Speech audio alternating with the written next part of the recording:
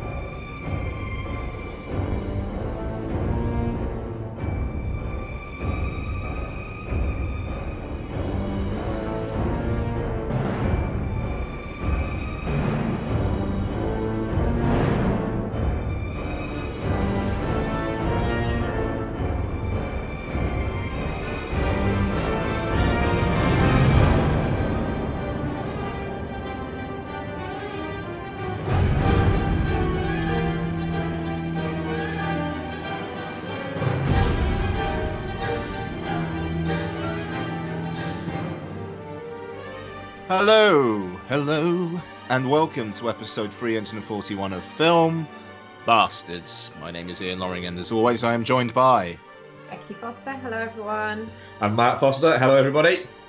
Hello, one and all. We hope you are all doing well. We hope you are all, washing your hands and all that shit. But just for the love of fucking Christ, don't go out unless you're having some exercise or going out to get some food or picking up a puppy or whatever, just just don't fucking go out don't be with a crowd. Do you see that shit about the police force that had to stop basically a dinner party? Yeah. That some people what the fuck was that? Yeah, 20 people round at a dinner party that somebody had. Ridiculous, isn't it? Yeah, there's this.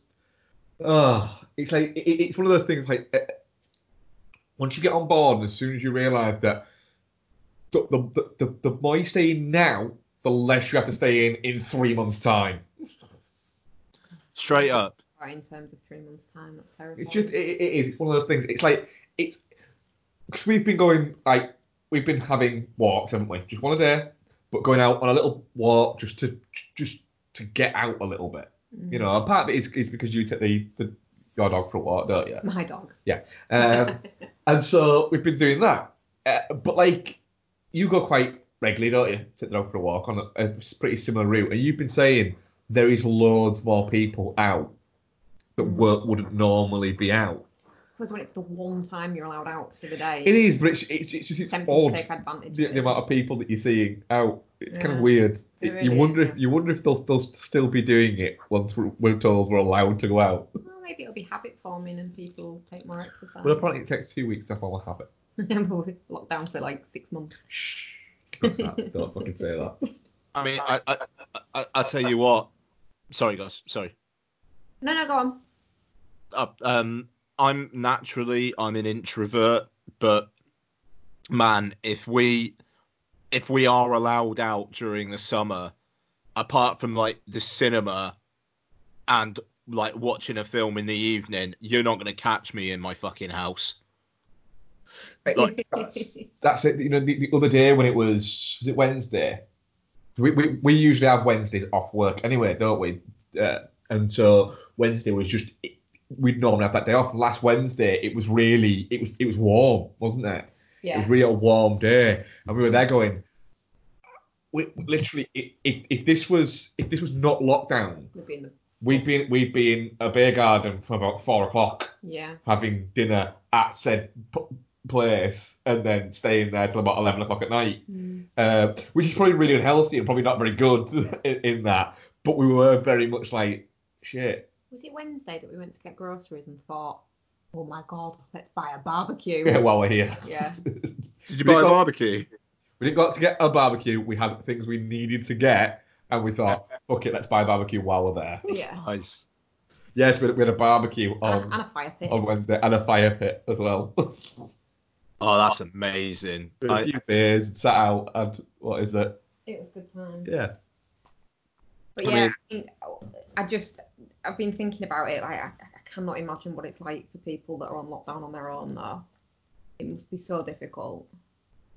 There's a guy in my work who has been on long-term sick, and he only came back a couple of weeks back, and then this has happened, and it's just like I've been like chatting with him in WhatsApp, and it's just like he's so bored. He's saying like he can't see anyone, like he wants to see his grandkid, and like he can't do like anything. But he also likes the ladies, and it's even like and I say grandkid, like I think he's I want to say he's in his late 40s, so but he's like a good looking dude as well, and like he obviously likes to get down based on conversations, and it's just like not being able to do that, like that kind of like, I know it's a very primal thing, but just not being able to go out and satiate that particular need, you know, like that shit's got to be hard as well. But it's yeah, I don't know, man. There's only so much masturbation can do. Well, weirdly, what I was reading earlier today was apparently the leading UK swingers sites have literally told members that if they are trying to, they've taken away the meet functions on their website, and have told them that if they're caught trying to arrange a meet via the chat sections, they will be banned for life from them. Jesus. Yeah, but I mean, I don't know, man. It's just like you said, Mark. We've got to do it now, so we hopefully don't have to do it in like 4 months' time. Yep. You know, it. Anyway. Nobody wants to talk about lockdown. So, what have we got this week? We've still got new stuff. So, we have got the John Turturro written and directed spin-off of The Big Lebowski, The Jesus Rolls. We've got the Netflix original wine connoisseur doesn't want to inherit his family's barbecue business indie drama Uncorked. Unfortunately, we don't have Short Bus because I can't fucking find it to stream legally in the UK. And that was one of the rules with the Patreon films, and I don't torrent, so, you know, sorry. But we are going to do the latest iTunes 99p rental of the week, which last week was Wolfgang Petersen's Troy. We'll also have... Which we all started watching literally the minute we finished recording last week, and we have just all finished. I think that's harsh. We'll talk about it later. Interesting. We'll also have some what we've been watching, and I don't think we've got any trailers, but in terms of movie news, bunch more films got moved today. Yeah, basically, was it Universal moved their entire slate? Columbia, Sony. Moved their entire slate, so there's no everything. If it happens, if we make it to 2021 is going to be stacked.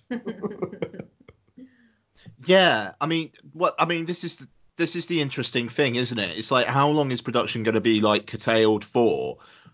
And then, you know, you are going to have like a fallow period where films have only just started being made, but you have that period where, because of now, there are a bunch of films that aren't ready yet, like the Uncharted movie, which is fast becoming a cursed film, is again now paused completely. That's it. I did read that said, oh, Uncharted is now put back to October 2021. It's like, you haven't started filming the fucker yet. You didn't even cast it.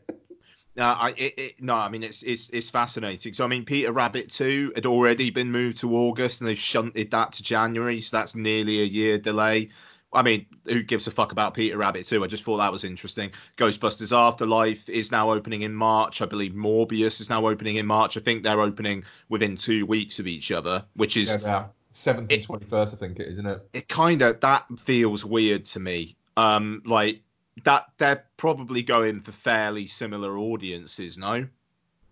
I think what they're hoping to do is they're hoping what this does is the kind of, like you say, this follow period, it's going to kind of reinvigorate people's want to actually go out and, you know, that now they've not had these things, maybe there'll be a bit of an explosion of going, do you know what, we need to appreciate these things now and have that feeling of, you know, whether you get a lot of people go, oh, I could go and watch that, but I could just stay in and watch Netflix. Like, no, I'm gonna fucking go watch that, because what if in 6 weeks' time I can't go and watch it? I don't know though. It could go the other way. People could get so used to not going out and shit. Look at all this extra money in my bank account at the end of the month because I haven't gone out. Yeah, but fuck those guys. No, I mean, it's fascinating now because you've got the next like big films that's still due to come out are Top Gun Maverick and Tenet. Which let's face it, they're not happening. I mean, if It's a lie, isn't it? Yeah, that's the thing. I think the reason why it wouldn't happen is if there's still uncertainty. Like, say, late April, early May, there's still a little bit not too sure about cinemas being open in July, then I think they will pull the trigger and move just in case. But it still feels far enough away that if you had a 3-month lockdown that started in mid-March, that ends in mid-June, and then you've got Top Gun and Tenet as like the two big, you haven't been to the cinema for 6 months, here are these. Like, they could fucking blow up. Oh yeah, they'll be waiting, like you said, they'll be waiting to see where the land lies. I mean, and forgive me, because I find this kind of, I find the business side of it really, really fucking interesting. So apologies, but I was seeing Anton Volkov. He's a really fucking interesting guy on Twitter. I think it's at Anton Volkov. Yeah. Very into the business side of things. I don't know his background, but he talks a lot of sense. And he was saying how he thought that Tenet could move to Christmas because our Warner Brothers really gonna wanna like stake their Christmas money now on Dune, because Dune is a bit of an unknown quantity, and would they rather go, let's have Wonder Woman in the summer, let's have Tenet at Christmas, let's do Dune in spring next year? And there's logic to that. Yeah, absolutely. You know, I mean, like, you got Tenet coming out like mid-July, and then Wonder Woman coming out mid-August, both Warner. There is enough separation there, but I wonder, and shit, man, am I willing Tenet to move? Fuck no. But what I would say is if Tenet moves to Christmas, when we descend upon the York IMAX to see Tenet around Christmas, you best believe we are going to get all kinds of shades of fucked up. Oh yes. Like, my word. Yeah, so Ghostbusters Afterlife, Morbius, fucking, what else? What am I missing? The one there, isn't there? And like you said, Uncharted.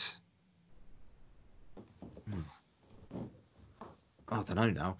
I mean, also, I think it's interesting that there's still an untitled Sony Marvel film dated for October this year, which is going to be Venom 2. Yes. And it's like, again, if cinemas don't open till like August, if Wonder Woman 84 is the first big one, then you've got Venom in October as like the next big film, that could really blow up as well. Like the amount, all these people saying like, oh, you know, David Harbour coming out and saying, oh, Black Widow should go to streaming. That would be fun for the fans. It's like, no, like just think about it though. Whatever the first big movie or the first few big movies at the cinema are, they are probably, you know, gonna get another $100-200 million worldwide just because people want to go out to the fucking cinema and watch a film in an audience. Yeah, that's it. You'll have that release of people going out to go and see things. You'll have that initial thing where people will go, sit back and go, do you know what? All those things that we haven't been able to do, let's go and do now. So like, you know, you'll find that bars will become busier, gigs will get better attended, and all those things for at least a good kind of 3-4 months afterwards. Yeah, I think so. I mean, that's the thing. I say that I won't be in my house an awful lot. I don't think I'd be at bars and restaurants and shit because holy fucking shit, you're not gonna be able to hear yourself in places. But in a cinema where everyone has to shut the fuck up, but I can shut the fuck up with people. Yeah. Bang up for that. Bang up for it. Yeah, it's. I really don't want Tenet to move. But at the same time, you know, if it means that, like, before December, we've got Mulan, No Time to Die, Black Widow, Top Gun Maverick, Wonder Woman 84, you know, in that, like, July to November, to December period, you know, it soothes it. Yeah, it makes it an easier pill to swallow, doesn't it? But the most important thing is people don't leave your fucking houses. Hobbs and Shaw 2 getting confirmed. Is that old news? Or... No, it's not. Let's go. Keanu. I mean, it seems like that was a little bit like well, didn't we already know this? It's not old news, but it is like, well, of course it's been, you know, yeah. Of course it's been green lit. I haven't seen the first one yet. Oh, no, you didn't quite see it, did you? No. Oh, fuck, yeah. Did you not? No, I didn't get to it. I can't remember why. Well, it's not like we ain't got fucking time. Is it on something? I don't know. I wouldn't be surprised if it's on Sky Cinema soon. It came out in August in the cinema last year, so it feels like it's probably coming down the road. It must be soon, yeah. I'll check now. Hobbs. Yeah, I mean, Aladdin's on Sky Cinema now, isn't it? And what was that? May? Yeah, Hobbs and Shaw, yeah, he's on Sky. Is it? Yeah. Oh, is it on now? I think so, yeah. Something now. You sure it's not on Sky? Like, pay for it? Is that what it's called? Sky like pay for it? Yeah. Fast and Furious, Hobbs and Shaw. There's a Fast and Furious Hobbs and Shaw special that's 24 minutes long. You looked at that, didn't you, Mark? It might be on pay. And I looked at Just Watch and it says it's there. Let's have a look.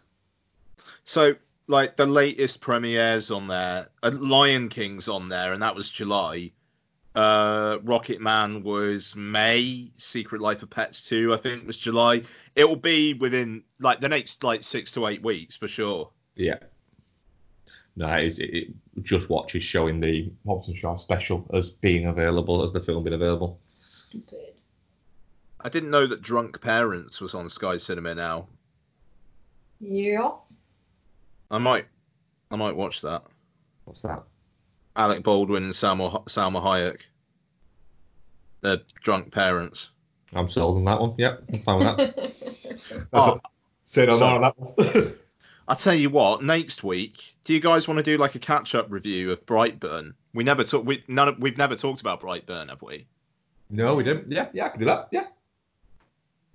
Yeah, it's on Sky Cinema. So Okay, let's yeah, give it a go. yeah, nice. All right. So there are no trailers because No. nothing exists anymore. Nothing exists. So let's move on to our first review. What should we Can you do? imagine trailers now, though, for something? Morbius coming! Shrug emoji. God, it is like that though, isn't it? But I mean, oh man, just like it is cool to just imagine that in a few months' time, hopefully, when the film industry starts ramping up again, the sheer wealth of trailer there is going to be. Yeah. Everything will get dropped. Oh, I can't wait. When was Candyman due out? June, I think that's already been pushed. Yeah. So it's been pushed back to, for the time being, it's been pushed back to Halloween. That kind of makes sense. I mean, Spiral was pushed as well. You imagine that's going to be around Halloween. I think Spiral's been pushed to the first week in November. What? Why? Oh, that's so weird. It's an odd one. I think it's because it's the weekend after Halloween. Yeah. All right. Fuck. Like, man, just the second half of this year is going to be stacked. I mean, a fucking Quiet Place Part 2, they'll put that out in October, won't they? It's set up September, October, I think, isn't it now? Sorry, 2 ticks. Ever so sorry. I'm just going to... Oh, no, I can't pause the recording. Hang on. Sorry about that. So...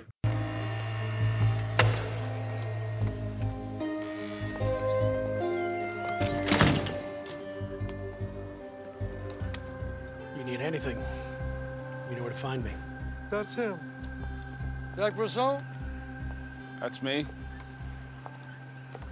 Your mother sent us. 767. Well, why didn't she come herself? She got out 2 months ago. Yeah, she went abroad. Where? Portugal. Where's Portugal?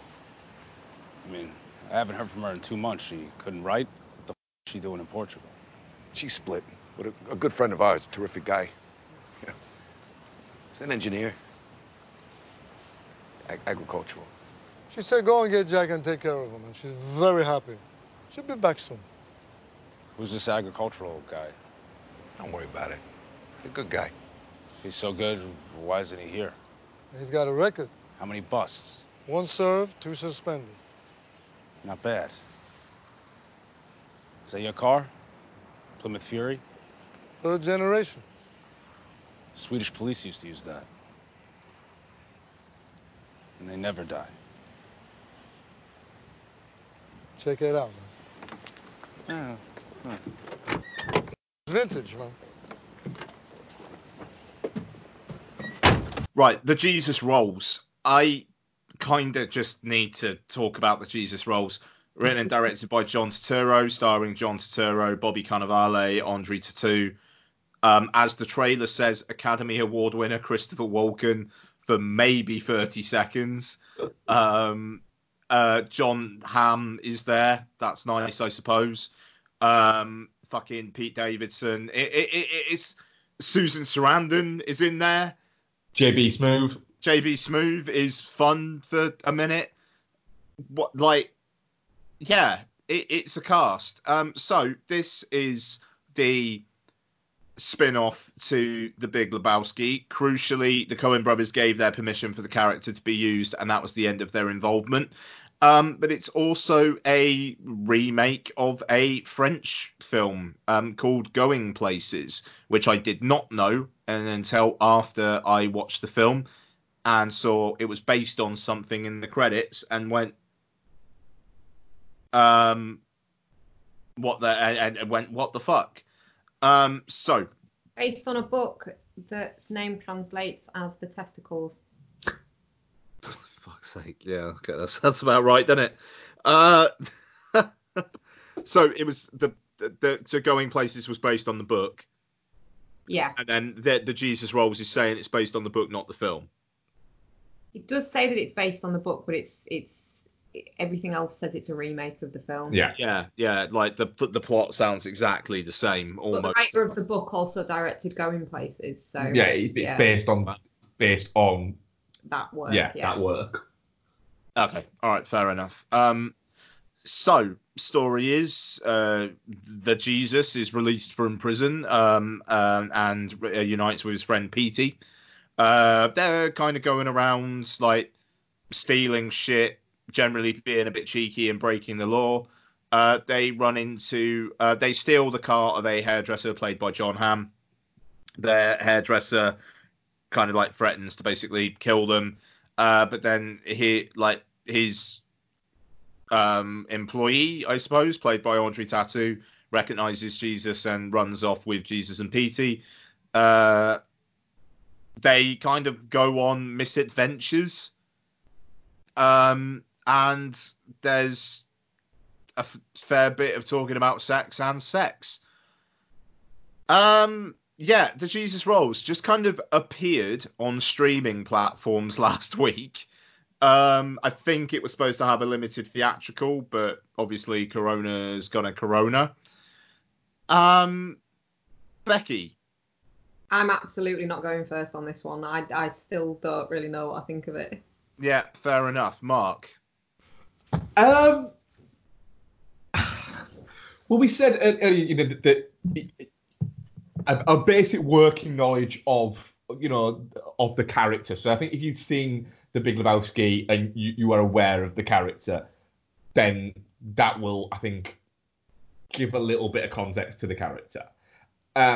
If you are a big fan of The Big Lebowski, it maybe might throw you a little bit in the sense that this has nothing to do with anything established in The Big Lebowski. It is Apart from the fact that he bowls.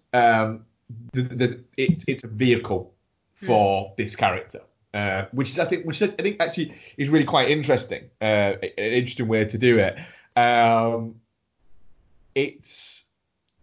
It has a few sort of quite fun nods to The Big Lebowski, but is very much a separate entity. If you're familiar in any way with any of John Turturro's other written and directed pieces, he does have quite a chaotic style to the way that he makes movies, and they're often quite ensemble pieces, and they're often feel more like a collection of vignettes running through with a few central characters that connect those vignettes, which it is very similar to that. It's a set of things that happen that follow a similar theme. For instance, Romance and Cigarettes is a musical that follows around a central sort of set of characters, and it bounces around everyone has their own little bit.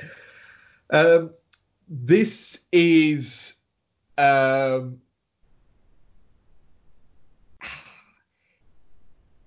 I could easily say, I see how people would say it is barely a film and it's complete nonsense. And I can absolutely agree with that. But I had an awful lot of fun with it. It's playfully chaotic in a lot of senses.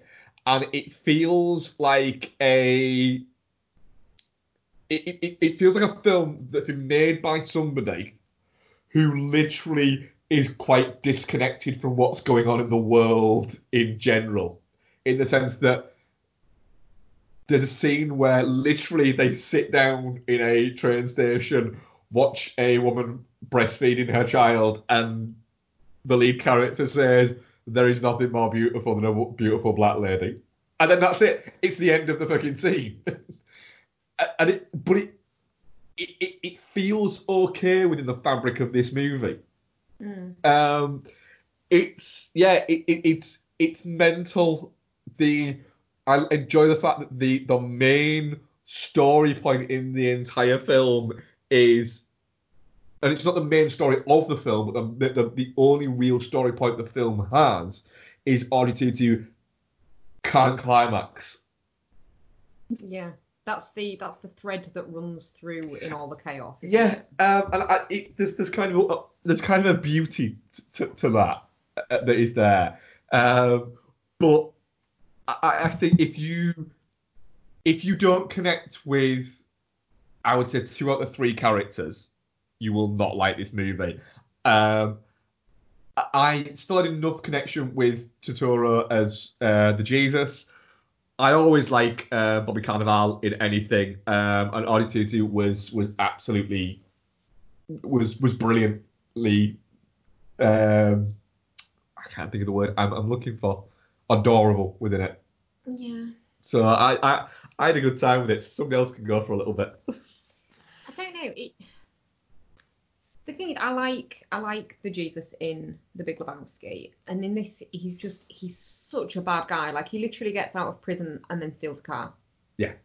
And yeah, they bring it back, but then they just continue to do crime, just so much crime. And like you say, it's chaotic, but it does kind of follow some kind of road. And then obviously the car comes back at the end with the axle. I don't know. It's just, I think It's Barely a Film is probably where I would land on it. The Susan Sarandon bit, didn't like that. Wanted her to steal all their shit and they just leave them there. Instead, she went off and shot herself. But it's also got JB Smoove looking in a mirror going, "You look good." Yeah, I like the way Tattoo kind of like convinces him actually, like, it's a good look for you.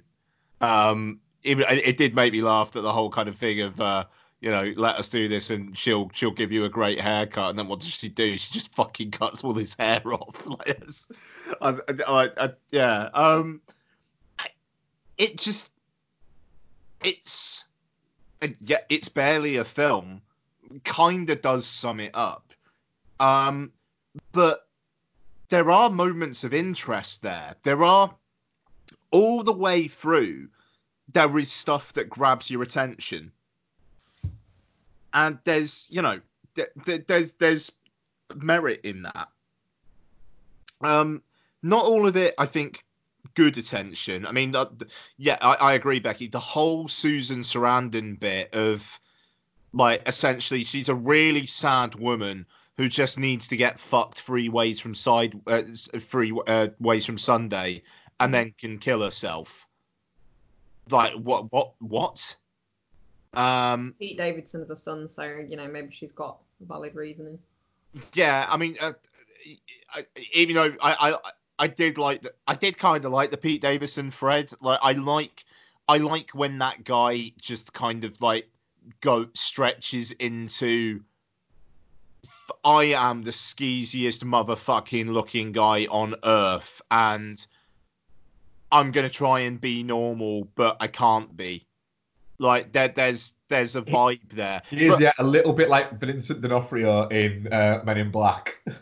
Yeah. You're talking about sugar water or something. Yeah, it's But I believe, do you know what? I believe that Pete Davidson is a magical fuck machine who can make Audrey Tattoo come for the first time in her life. Like, I imagine Sean Turturro is like thinking about this part, and then he's just watching SNL one night and just sees Pete Davidson. And he's just like, it's like Mulholland Drive. Like, this is what is it that Justin Theroux has to say? This is the one. Yeah. Or this is the girl or something. It's like, this is the man. And it's Pete Davidson. Him? Really?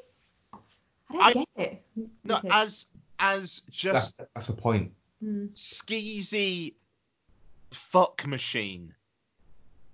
Yeah, Pete Davidson, why not? But maybe that's just me. Maybe that's a weird fetish that I've got that I just realised I have. No, there is a cabal of Pete Davidson fans. Yeah. Maybe I should go like look at a Reddit thread. No, that would scar me. I mean, it's I think it's an interesting piece of work. I don't think at all it's a successful piece of work. But I admire the fact that John Turturro has got financing for this, and you watch the trailer, because I watched the trailer after and I hadn't seen it before, and they are obviously trading so heavily on the Big Lebowski, but then this is the film that is then made. I think is, you know, kind of low key hilarious. I mean, like, all the Big Lebowski stan stuff is done in the first 10-15 minutes. The nobody fucks with the Jesus, I believe, is said by him once and his mother in the first 15 minutes or so, and then never uttered again. You've got one scene of bowling, and it feels, literally, that scene feels like it was in there just because he knew he had to have a scene of bowling. Yeah, it feels like that. It feels like that was literally right. We're gonna do this scene where he's in there as a little dance with the what is it? And it feels like that was the pitch to get the film made, and then everything else was just around it. It was almost like they shot that scene first, so that when the producers were a little bit skittish in the first day or two, they could just see there's bowling. There's him licking the bowling ball. No, we're fine. This is fine. Or like the test print that they did for Sin City, where they shot the Josh Hartnett movie the scene first, and then took that to them and went, look, we promised we can do it, and they went, yeah, okay, then, let's do it. Yeah, quite exactly. So I mean, I am sure that this is the film that John Turturro wanted to make. I'm not entirely sure that this is the film that anyone wanted to see. Yeah, I can agree with that. I think the fact that John Turturro is so well liked in the industry means that he's one of those that he literally can go, oh, I'm making this movie, and he can pull in all his mates. So Bobby Cannavale is his mate. Bobby, will you do this? Yeah, why not? Susan Sarandon is his mate. Susan got his part, and it's going to be perfect for you. Yeah, I'll do it. And then, you know, he can pull in, you know, Christopher Walken. Literally will have been there for like a day, and it feels like that it was shot in a van that had the set in it that they drove to wherever Christopher Walken was that day, shot that scene, and fucking went off again. But yeah, I just there was something about it that I quite liked. It's got a vibe. It's got a mood. It's got this fucking hangout, kind of chill with the Jesus rolls. He rolls. It's got big dick energy. It does. It does have big dick energy. You're right. It feels weirdly like a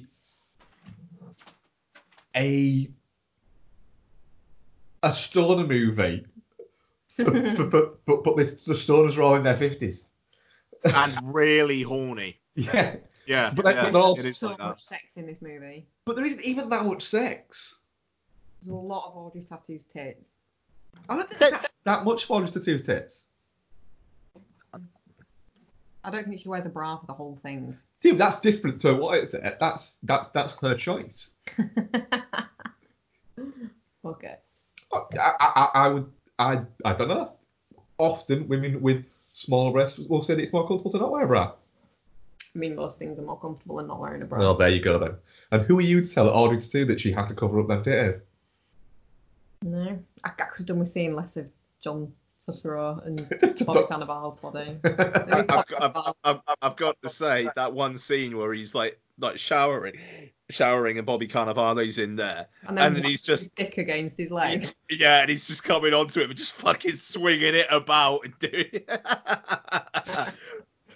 It's like I don't know, I like that pure like ego kind of thing that John Turturro has here, and in those moments where he cares about somebody else, it kind of makes him feel a bit richer. Like when he's saying to Audrey Tattoo towards the end, like, you need to go, we're wanted for murder, you'd be implicated, you need, at least there's that kind of realization that for those who are good to him, he's not an arsehole. He's not an unrepentant arsehole. He just gives zero fucks about the people he doesn't care about.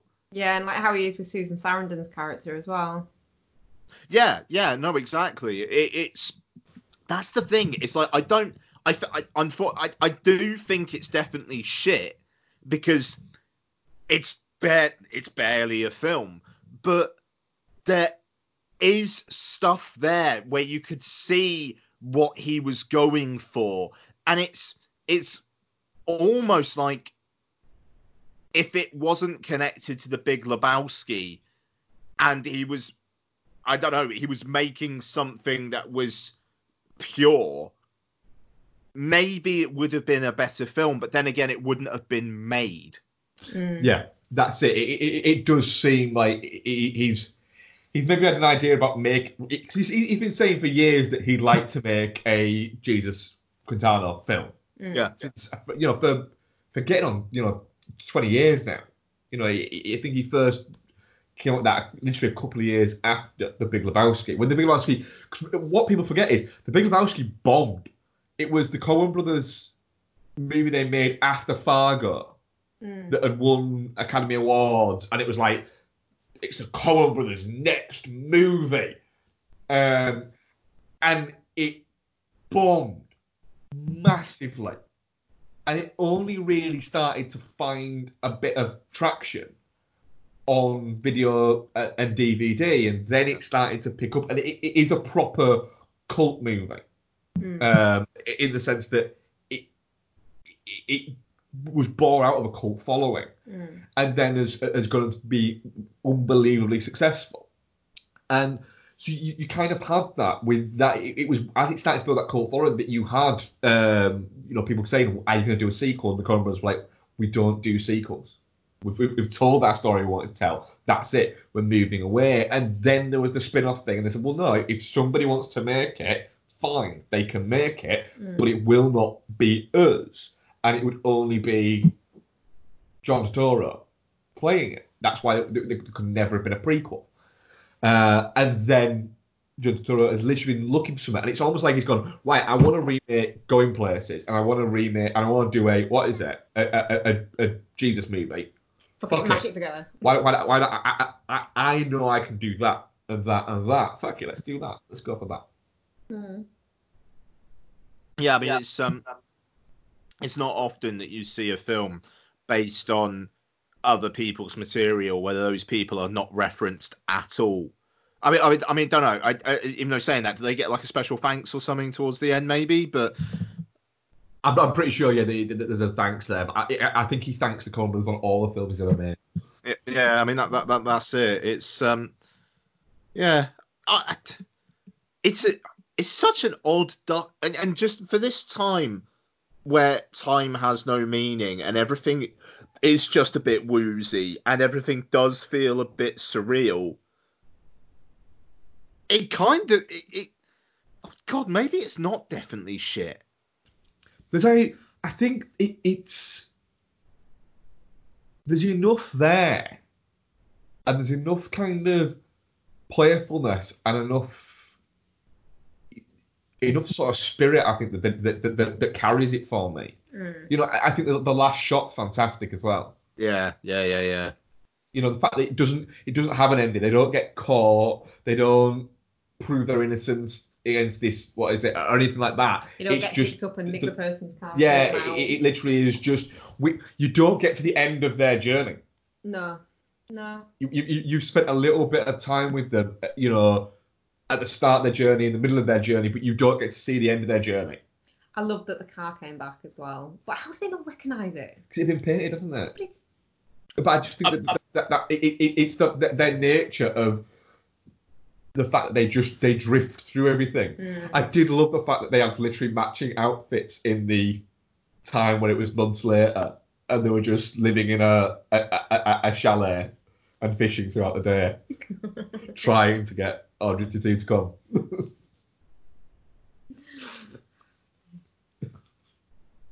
Yeah,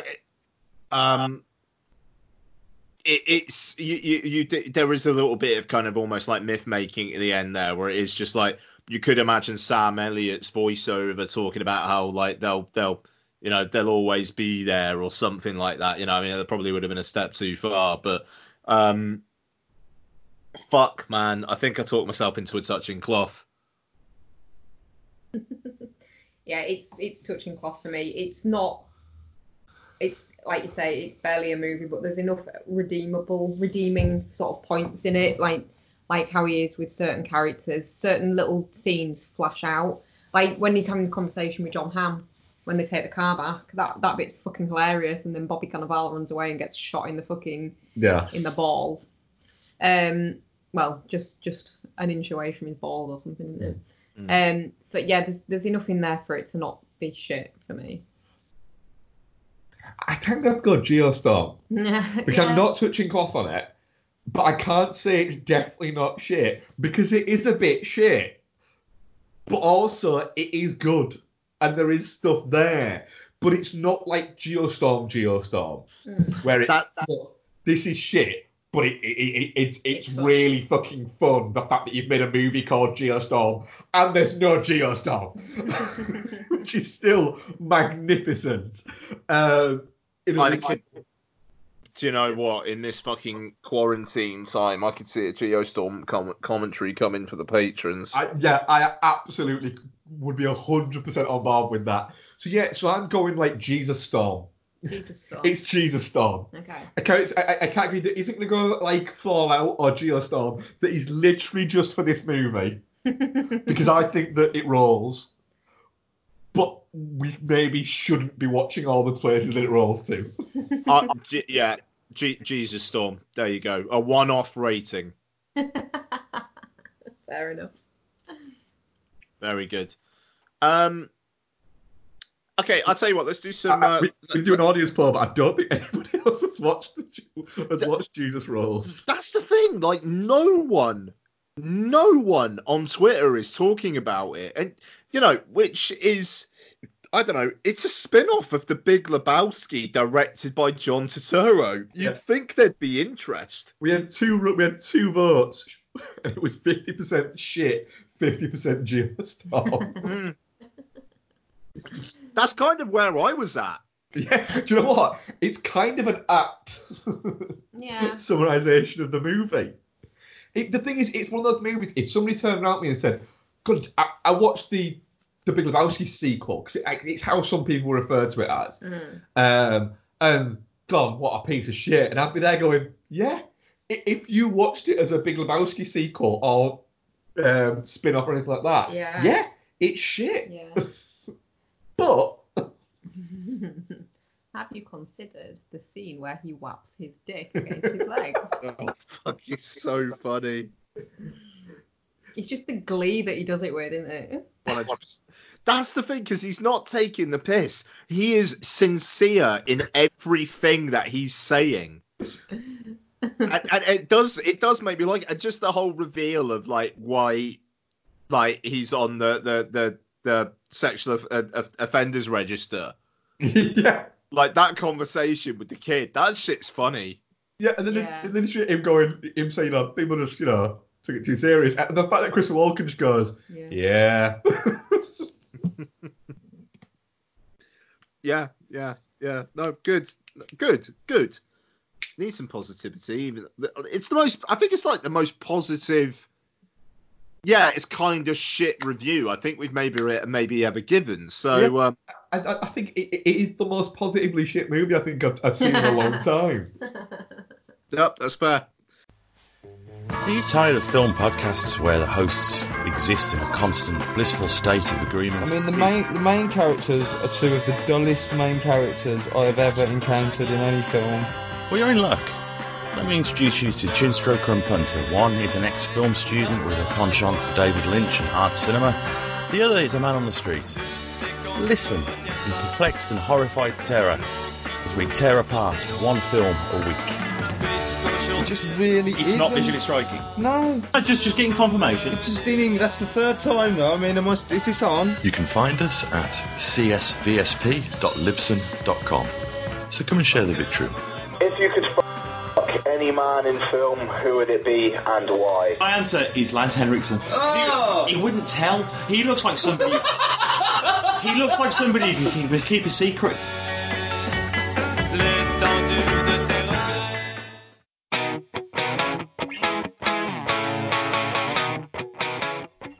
Have you ever wondered what so-called family films will scar your kids forever? Putting 4 and 5-year-olds in front of this movie, it's like, if they didn't know what death was before this, they're going to know it after it. They're going to know it after it, and they're going to be freaking terrified. And they're going to be questioning you. Yeah. Or do you have the slight suspicion that your loved one has a cold, dead heart? Yeah, The Dark Knight has got like all the orphans, and like, oh no, we're going to die. They did not build up those orphans at all. In my head, it's like, kill them. Then look no further. The His Film Her Movie podcast is the show for you. It's the movie podcast that celebrates the contrasting cinematic tastes of its hosts. So join Jordan and Lauren every week on their unique journey through the land of the silver screen. So if you're looking for a few laughs, some fun film related chat, then get involved. You can find us on Apple Podcasts, Spotify, Stitcher, or wherever you get your podcasts. Right, okay, so let's do your what we've been watching, guys. What do you have for us? Do you want to do your ones that you watched solo first? I don't think I watched anything solo, did I? No, I didn't. Pansy. Fuck you. Hang on, what have I watched? Oh, no, because I watched Uncorked. You didn't watch Uncorked because you have to work. Yes, I did. But that's a main review, so. Yeah. Can I continue? At your will. So I decided that it would be a really fantastic idea to watch Stephen King's miniseries The Stand. Does that count? It's a miniseries. I watched it as a film. It's a movie. Yeah. I don't think I want to hear about this. I've seen The Stand. It's not. Fuck it. Fair play. It's not the time, is it? I found it quite oddly comforting somehow, like, because it's way worse, obviously, than what's actually happening. So it made what is happening more, I don't know, help me get my head around it a little bit and kind of go, oh, okay. Because Captain Trips is obviously much worse flu than what's going on at the moment. And I think just watching the extreme version of it play out in the movie, I think it just helped me kind of go, right, okay, stop panicking quite so much and just do the sensible thing. But yeah, there's not like bodies in the streets. Does that make sense? Yeah, for sure. It's one of my favourite Stephen King books anyway, and I actually, as kind of shoddy production value wise as it looks now, especially against all the other Stephen King adaptations that have been done, it's still really quite well made, and it's quite well acted, and it's a good story. Molly Ringwald's in there, so yeah, I really enjoyed my rewatch of it, and it sort of got me through a few nights of not being able to go to sleep at a normal bedtime, because obviously it's really fucking long. Yeah, like 6 hours. Yeah. So yeah, there was that. I also watched the Chernobyl Diaries. Not because of anything that's going on. Like, don't laugh at me. It's just I really fucking like the Chernobyl Diaries. Is that the found footage one? Yeah. No, it's not found footage. What? No. It's like the first half of it's found footage. Sure it is. Is it? Yeah, it's the guys who take them on the tour. To Pripyat? Yeah. It's found footage. I'm sure it is. I'm pretty sure I saw that in the cinema. I swear there was an element of found footage to that. Might be an element. I don't think it's. I'm sure it is. Like they're filming each other, kind of. Yeah, thing. I'm sure it is for like the first half, and it just abandons it in the last sort of 20 minutes. I really fucking like the Chernobyl Diaries. It is really, really fucking creepy and scary and good. Good. It's one of those ones that I watched expecting not to be very good. Kind of like Catacombs. I mean, Catacombs isn't very good. I really like Catacombs. But it's not very good. What was that? Was it As Above, So Below? As Above, So Below was all right, mind. As Above, So Below is one of the oddities of modern horror movies, in that the first half is an absolute piece of shit, and then the second half is brilliant. Yeah, It's one of his Annabelle's favourite movies is As Above, So Below. I'm surprised, mate. But it is. But usually with most horrors, the build-up's brilliant and the payoff's terrible. Yeah. But As Above, So Below, the build-up is just crap and the payoff is fantastic. Yeah, it's brilliant. Once it goes balls to the wall crazy, Yeah. it's fucking great. I want to rewatch that. Yeah, we're gonna rewatch that. I deleted you because I didn't finish you fucker. Right, I've not watched the end of this, but I'm going to talk about it anyway because I'm going to watch the end of it. Why And I don't want you to know. talk about next week when you finished it? All right, okay. I will do then. But Ian, have you seen a film called Extraordinary? No, but it's on Netflix. Is it all right? Yeah, it's actually. Oh fuck! I'm gonna watch that. Sorry, go on. Yeah, it's actually. I mean, I think I've got about 20 minutes left, and it performed way above my expectations from like just like reading the synopsis. The synopsis is so basic and just like this girl does this thing, blah blah blah. But it's actually really quite a sweet film and it's funny as fuck. Nice. All right, I'm on that. All right, watch that and we'll talk about it next week. And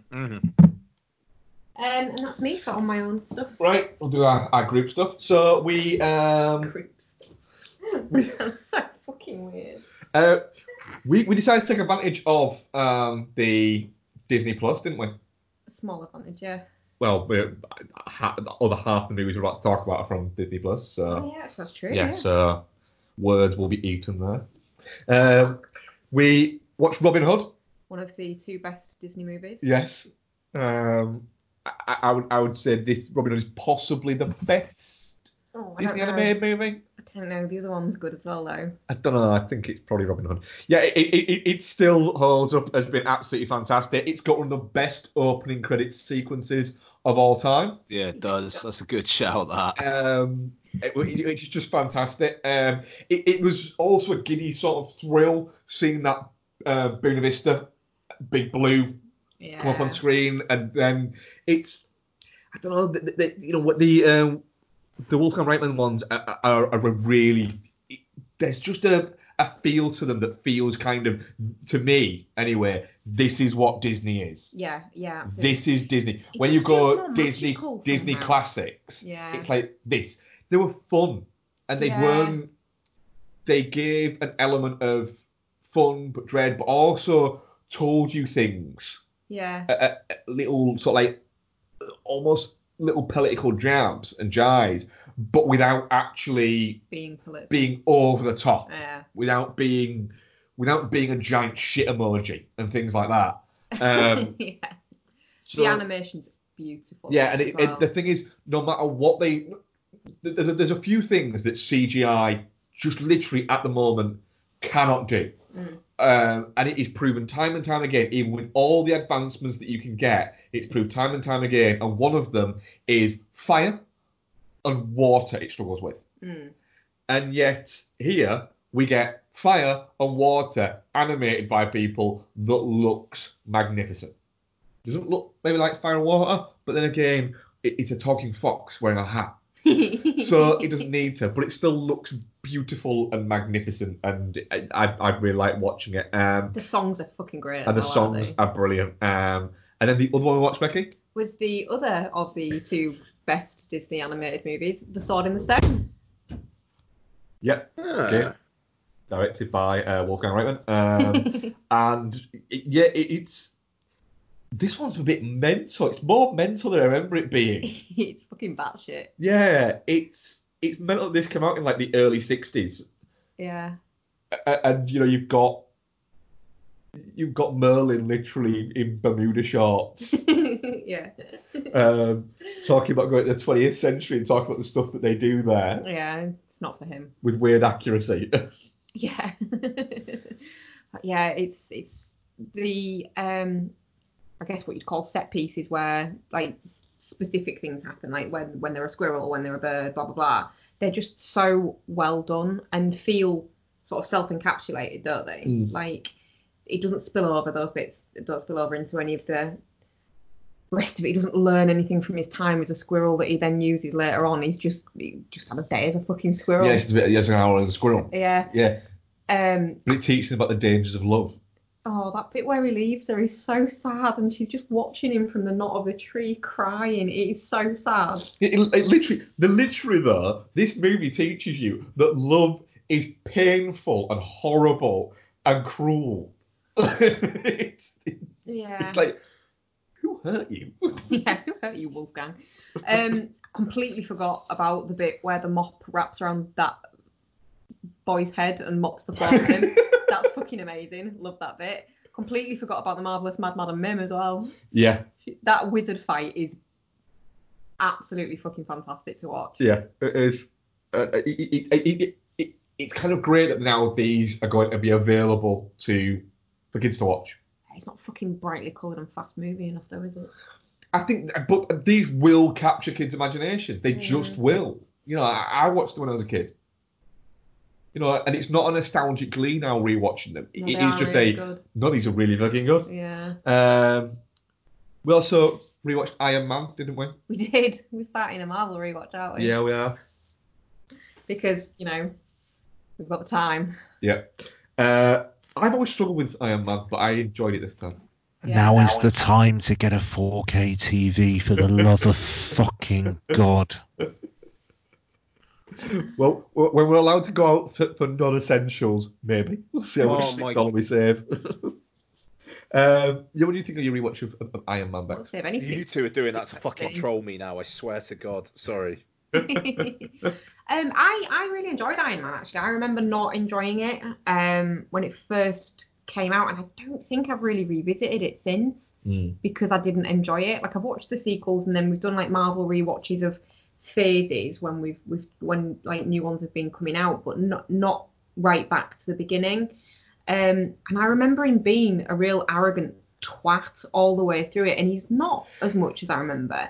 And we did point out, didn't we, that maybe that's because I've lived with you for longer than I had when it came out in 2008, and you know, maybe I've just had more time to kind of get used to arrogant twats. You pointed that point out. I believe I didn't use the phrase arrogant twat. I believe I used the phrase, you said he's not obnoxious, as I remember. Oh yeah, obnoxious twat. That was what we went. Yeah. So yeah, no, I really enjoyed it, and it's quite nice to kind of, having watched the later ones, to go back and go, so that's where that started. I've completely forgotten about that. So yeah. It was amusing seeing Terrence Howard in it. He's got a funny voice. That's got such a weird voice. I love the flex that Terrence Howard did. Like, so the whole thing of it is that I think he got paid more than Robert Downey Jr. for Iron Man 1 because of all the insurance stuff with Iron Man 1. And then he insisted on the same for Iron Man 2, like trying to flex in that way, and Marvel just went, fuck off. Yeah, I think he had, at the time, he had the same contract. He was paid more, but he had the same, there was something to do with the percentage of more he had to be paid than Robert Downey Jr. that carried over at the second one, and Marvel worked out that it would just be cheaper to fire him and hire Don Cheadle than it would be to pay him that. Mental, isn't it? It is. Plus, I think it was the fact that he's got a weird sounding voice. We watched Big Lebowski in preparation for What Is It, but I spoke about Big Lebowski a lot on here. So anything you need to say about Big Lebowski? No, I don't think so. I think it's well recognised as the tour de force that it is. It is. The more and more you watch it, the more and more you realise it is a zany masterpiece. So many great fucking lines in it as well, isn't there? And finally, our another rewatch. What did we watch, Bex? We watched The Loft, didn't we, Mark? We did indeed watch The Loft. Fuck's sake. Is this a thing? Why is it a thing? Because The Loft has been out for 6 years, Beck, and I have seen it more than any human alive. Oh, God. I mean, it's an erotic thriller. It's kind of your thing. Oh, it is my jam. It is Becky, was it Becky's first time watching it? No. I've seen it a couple times before. Right, you should know fucking better, Becky. Come on. I like The Loft. It was me that suggested it. Oh, wowee. Yeah. You're not a fan, Ian? It's one of the films I most associate with Mark. And I like that. I think that's right. Yeah, it's. Oh man. I love The Loft. It's perfect viewing for me. it's shady wankers. Easy shady wankers. Shady wankers, but it's set in a city so it looks nice. Oh god. It covers about every single base of just being these are just not very nice people. Mm. Yeah, it's great. I need to see. I just need to see the cast. Hang on. It's Carl Urban, James Marsden, Wentworth Miller, Matthias Schoenaerts, and Eric Stonestreet. Fuck. It just. What's wrong with this picture? Carl Urban, James Marsden, Wentworth Miller, Matthias Schoenaerts, and fucking Eric Stonestreet. Yeah, you don't really fit. I mean, I think Eric Stonestreet is one of the best characters in it, though. oh no, I remember him being really good in it, but I just think it's fucking hilarious that Cam from Modern Family is in a fucking sex thriller with James Marsden. And the great thing is he's the horniest of the bunch. Of course he is. But then you get he's the only one who has any actual arc within it. Like when he gets caught, he genuinely feels an element of remorse. He doesn't even get caught because of The Loft, does he? For what he's done. No, he doesn't. That's it. It's I really like The Loft, and I do still think that I probably hold a world record of the most amount of times. I think that's my 7th watch. That's a lot. Thank you. It's a film that I will probably watch at least once a year. Yeah. At least once have a a year. Loftiversary. Yeah. Ian, what have you been watching, bud? Fucking hell. So, in amongst all the kind of getting prepped for dog, and then the dog, it's been a slower week. So, got through the films we're talking about, and one other. This will be ramping up this week though. So Deadpool 2, did a rewatch of that. I watched the Super Duper cut. So I think it's about 15 minutes longer. Couldn't tell you where those 15 minutes were, to be honest with you. I like Deadpool 2. It's not the lightning strike that the first one is, but I don't think anything really would be. And I'm kind of intrigued to see where they go now, but at the same time, I don't know. Are they really going to be able to do it a third time? And now with it being owned by Disney, yeah, like that's the interesting thing. Is Disney have said that the next one is allowed to continue under its own course. That film, that Deadpool 3 cannot say Disney anywhere near it. Can you imagine the amount of piss taking they're going to do out of Disney in that movie as well? Well, that's the thing, and it's like, are they going to go too much that way? I really hope so. Yeah, all right, no, fair. I'm not entirely sure. I'm into that. I mean, it's. I don't know. It's a film that both takes the piss, but with that fucking central plot point of him going to like the Netherworld and having to be told like the mystery thing that his dead girlfriend like gives him about like you don't have the heart, and then him trying to figure that out. It's also trying to be a film that has got something to say about the power of family that's not like your blood family, and I don't know. I think it's good. I just don't think it's the scrappy what the fuck that the first one is. It knows it's successful and it's got that confidence, and I think it makes it a less interesting film because of that. But I still like it. But yeah, it's still funny enough it still carries itself easily enough. Yeah, no, absolutely. It's there's something missing from with the first one. It was like, here's a limited amount of money, do whatever the fuck you want. And then with this one, it was, here's a boatload of money, do what you want. And I think it's interesting that with the Tim Miller, Ryan Reynolds, kind of like the breakup there was because Tim Miller wanted to try and keep it scrappy. And Ryan Reynolds kind of wanted to go bigger with it, if my understanding is correct, if my memory is correct. And yeah, I don't know. And I mean, I feel for Tim Miller, because what did he do? Terminator Dark Fate, which, you know, you don't see him being the hot director for fucking anything now after that. But yeah, Deadpool 2, it's fine.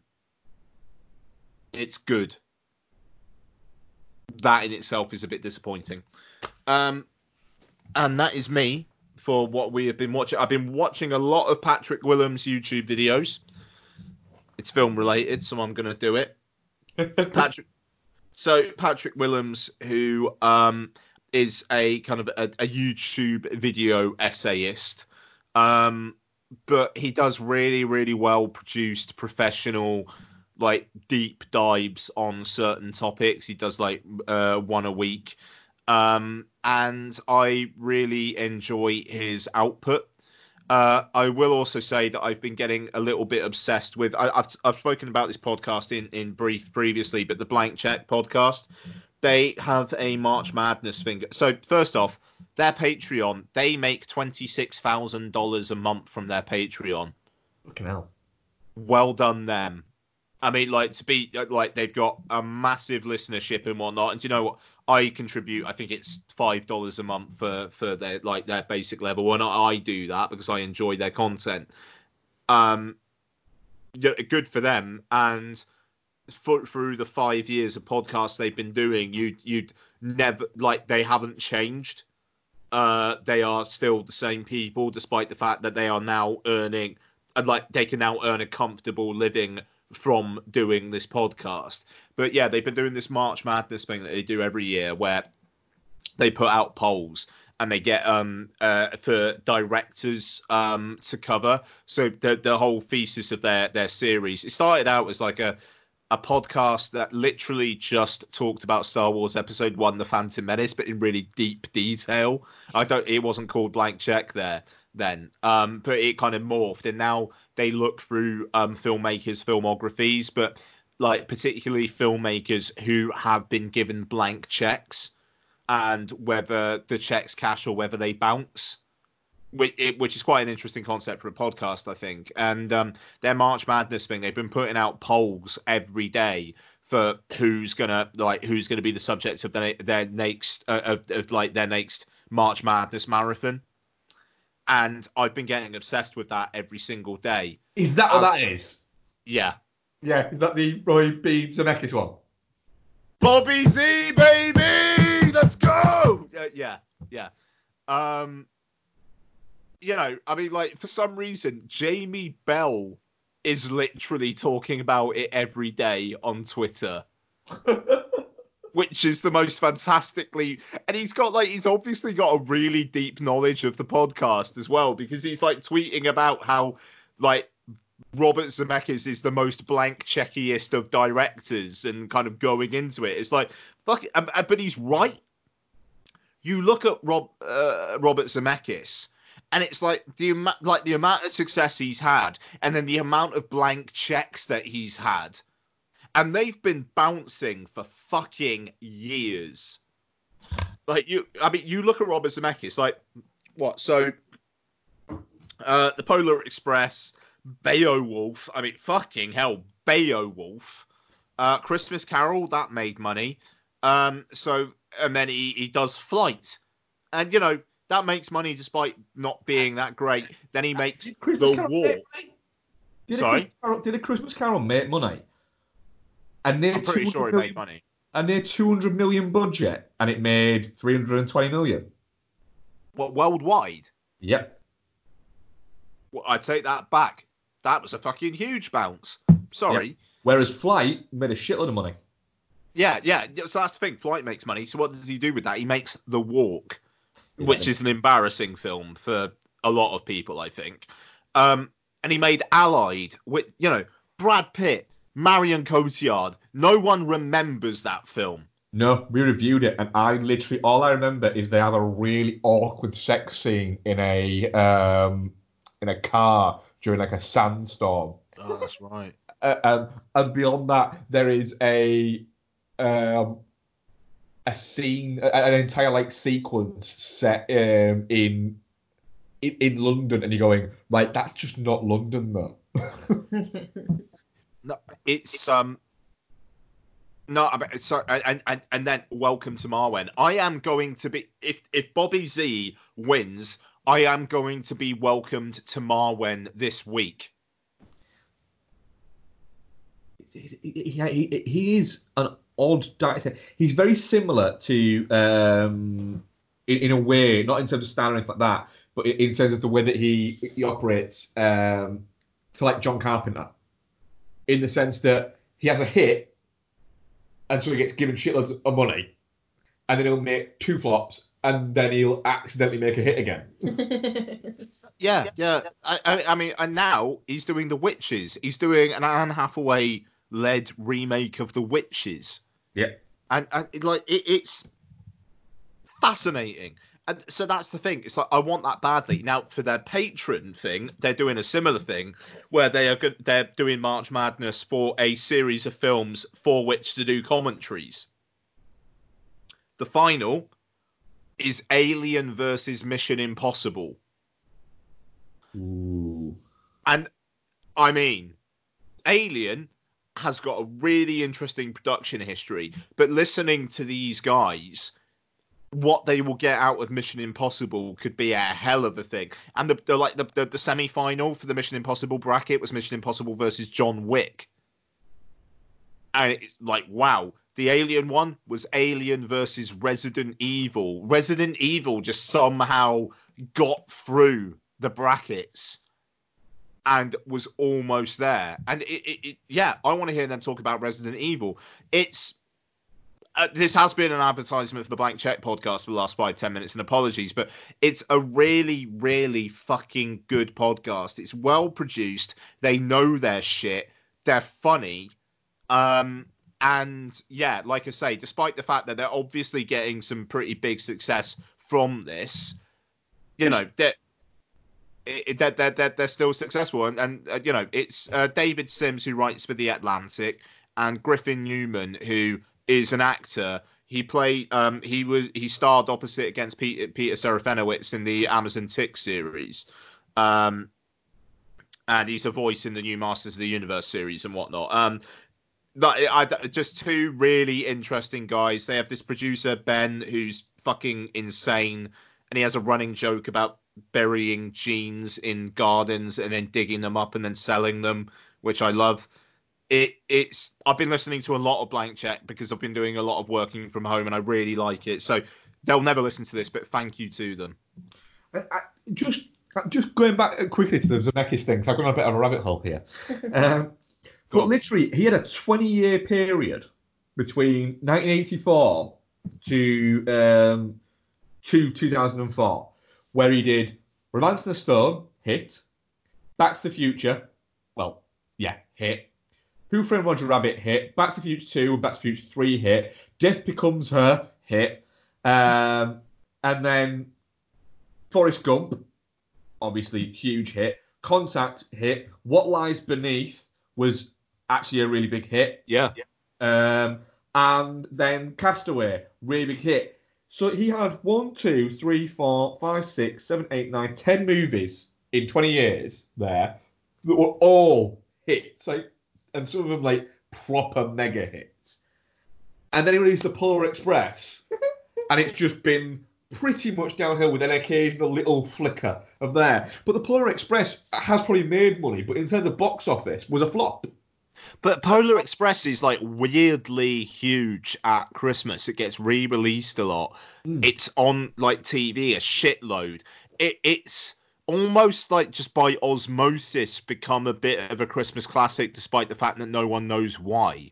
That's it. And the mental It thing looks is, terrifying as well. Yeah, it does. Like over $160 million, and in all of its releases, and it's been released a lot for a movie that's not even 20 years old, and it's still only made just over $300 million. I watch that every year, but it's still, the look of it still terrifies me.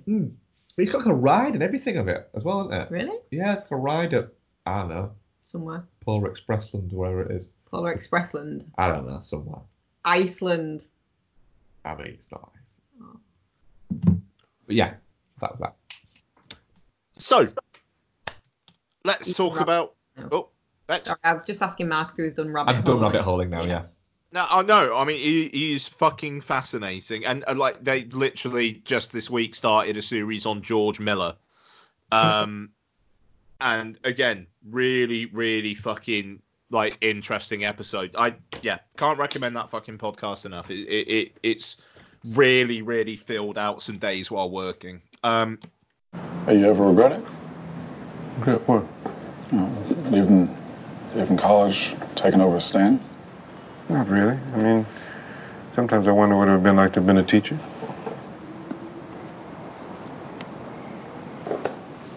I'm sorry, that's what you went to college for? You're studying to be the teacher? Yes, and? I just didn't know that's where you're going to school, that's all. I don't see what's so damn funny. I want to help little black kids to read. It's beautiful. Yes, black kids should read. Helping Papa was just more important than what I wanted. I watched him build that restaurant from nothing. I watched him. It's just.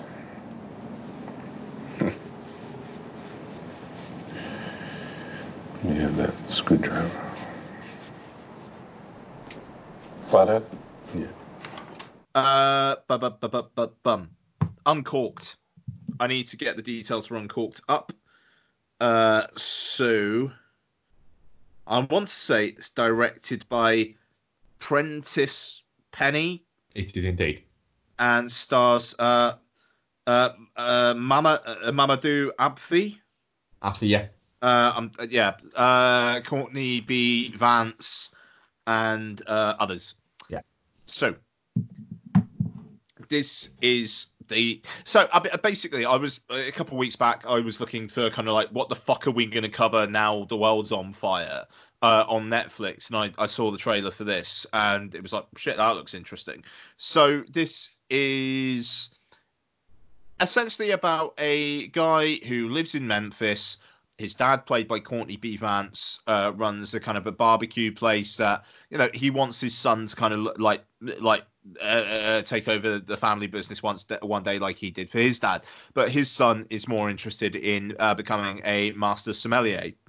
And so it's about this guy trying to become a sommelier while also kind of like negotiating his relationship with his father, who is obviously not happy about the path he's taking, but just never fucking says anything, like never comes out with it. Mark, Becky unfortunately did not see it. I really would have loved to have heard her take, but I know Becky's been busy, so never mind. But Mark, what did you think of Uncorked? It's a strange one in that I think it's one of the rare films where a soundtrack repeatedly took me out of the movie. I thought it was too in your face there. It seemed to encroach too much on the film itself. So that was like a big takeaway. It irked me throughout.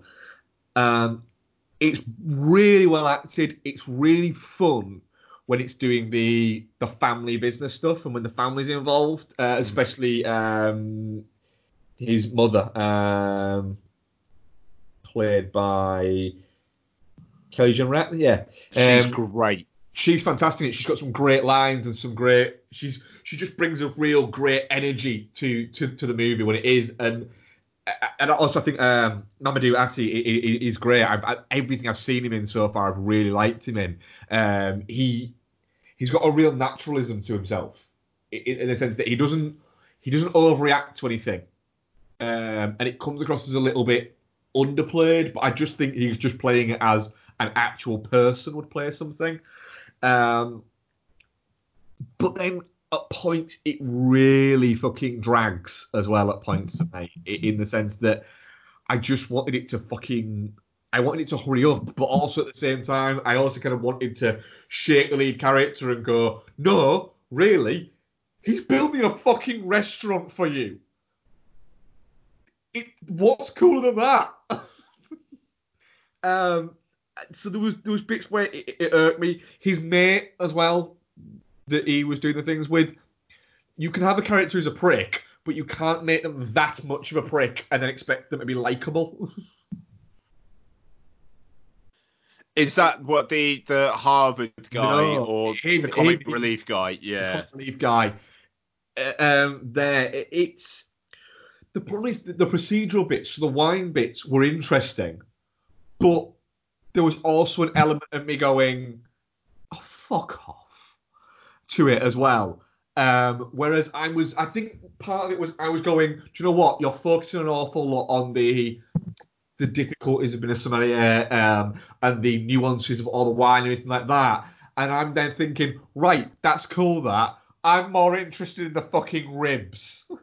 I'm more interested in that. Because what they're trying to do is they're trying to say, look, these are two sides of the same coin there. And that there's as much subtlety and as much emphasis and as much that goes into this neighborhood barbecue joint as there is going into, you know, the stuffier side of the wine and everything like that. The problem is it explores all of the wine side of it a lot more than it does the barbecue side of it, and that's just you picking those up as subtleties rather than having them explained to you. And I wanted more explanation of that. So I did like it, but I did feel that it dragged a little bit for me at points as well. What do you think? Yeah, I mean, I think a key flaw of the film is what you're saying there, where you never really quite get why he's that into the wine. You know, there's that one bit where it says, like, I drink a French wine and I kind of like feel like I'm there. It's like, okay, well, great. What about being in France is so great? I mean, the stuff where he's in France kind of coincides with a section of the film that gets a bit like darker and less hopeful. Yeah. But there's still, you never really get why is he that passionate about that in particular. Like his dad mentions that, you know, he picked up a lot of things and then never really follows through with them. And it's like, well, why is this the thing that he follows through with, apart from the fact that it's the subject of the film? It almost feels like it's just, well, this is the film you're watching, so that's why. And it feels a little bit like it's because it's the furthest away from what his dad is essentially basically telling him he's not even decided that he's going to do. No, quite. It's like, I don't know. His dad accuses him of like, you think you're better than us, don't you? Yeah. And he's like, no. But it's like, there is an element of that. And I think it's because the character, I think Mamadou Abdi is very good. He's very charming. And I'd like to see him in him in a rom-com, like where he's like really getting to crank the smile and the charm.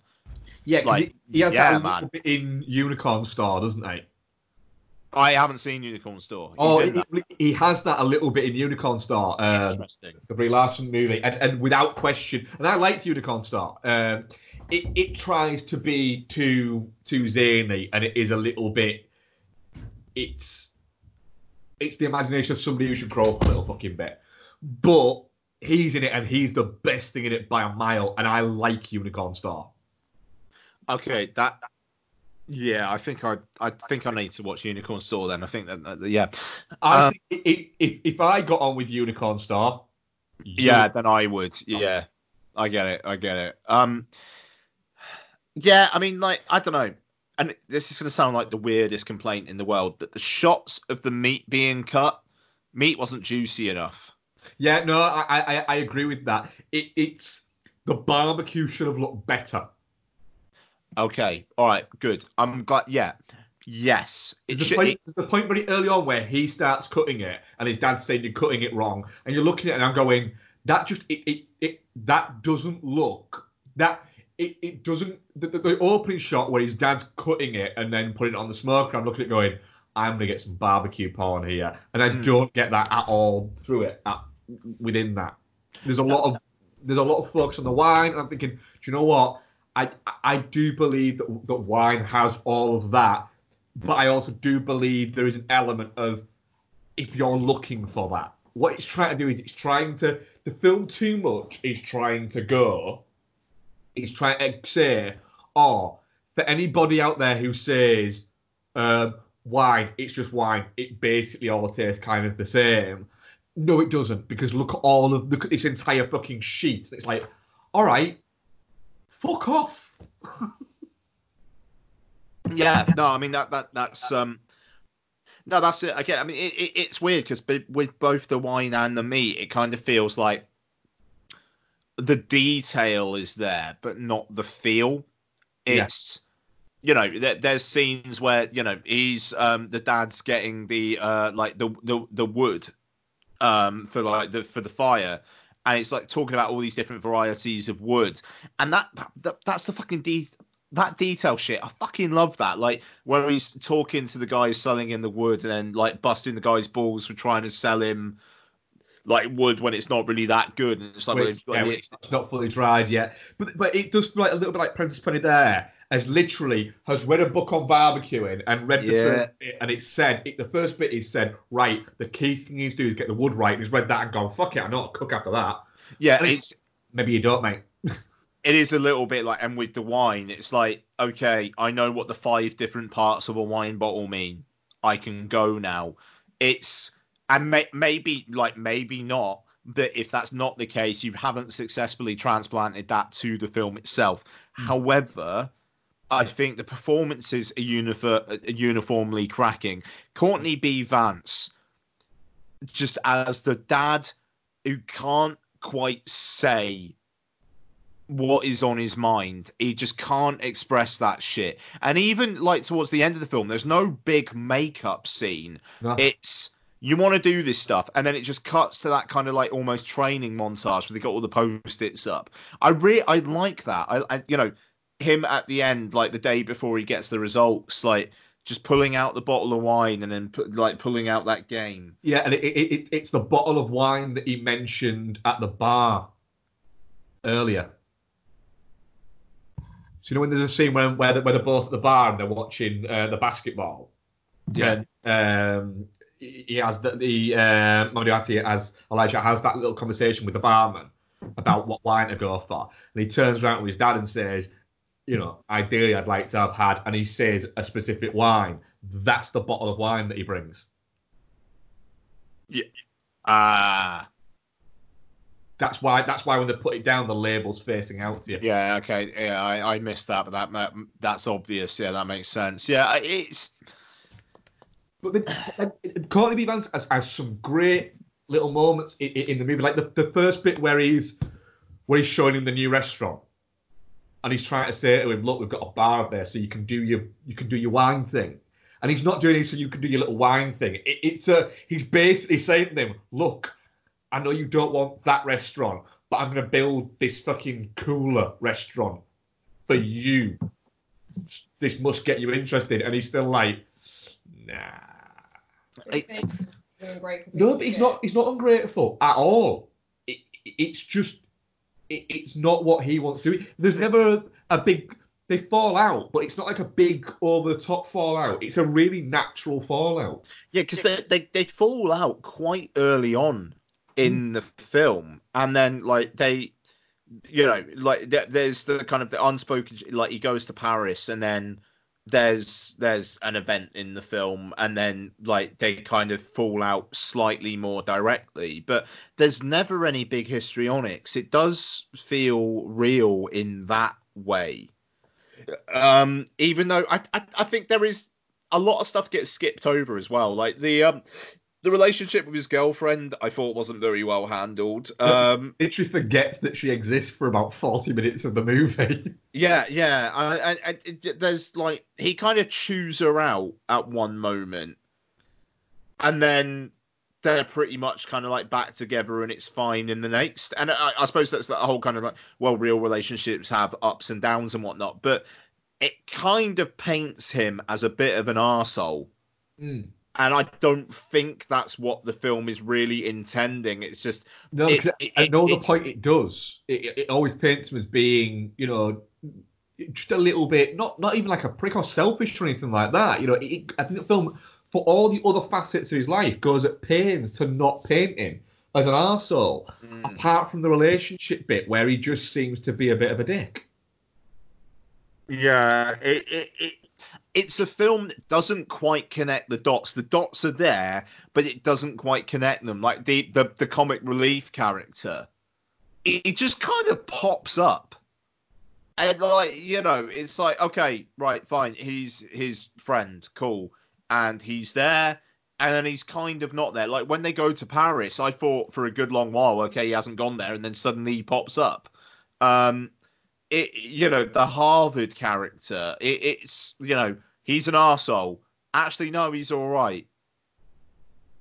Okay, what? Really? It's a film that's, what, like an hour 50 long? And it feels like it either needed to be 90 minutes and you just like cut characters out of the screenplay, or you have a more fully formed film that is brave enough to be 2.25 hours long.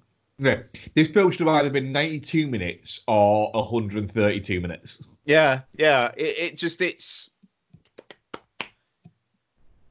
not shit in the slightest. It's definitely shit. There's more than enough quality there, but it feels like if there was just a bit more there, it wouldn't be random film that I saw trailer for in coming soon section of Netflix.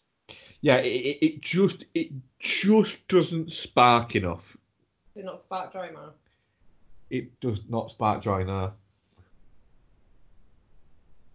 But it's, I don't know, in all the content that Netflix has, I think it, and especially in this time, I think it is still worth highlighting as something which is a decent watch. Yeah, it's like I say, it's definitely not shit. And I think that you could get a lot. There were people who really connect with it and get a lot out of it. I would say so. So if you've hovered over it or you ever hover over it, then I'd say give it a click. Yeah, absolutely. So that is Uncorked. Definitely not shit. Well, did we have a poll for that? We did have a poll for that, and it came out. I'll just find it now.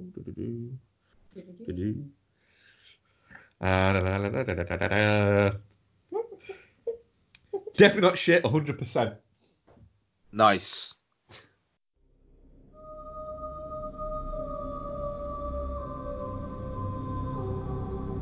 Nearly 3,000 years ago, the passion for one woman ignited the greatest battle ever fought, for love.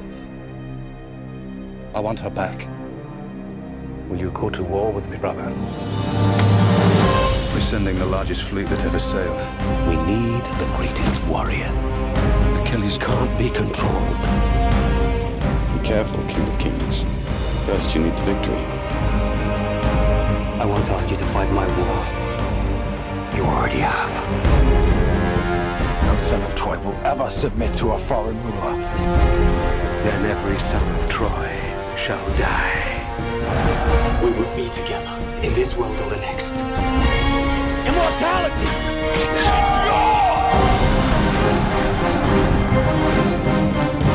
Before my time is done, I will look down on your corpse and smile.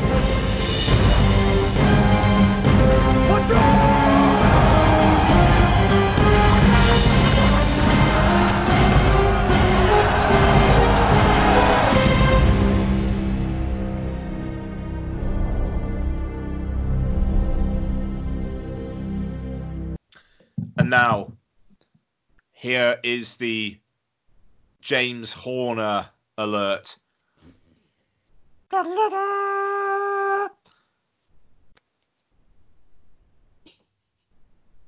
Anyone notice how James Horner does that a lot? And as soon as that happened in Troy, it was like, this film's scored by James Horner, isn't it? It is.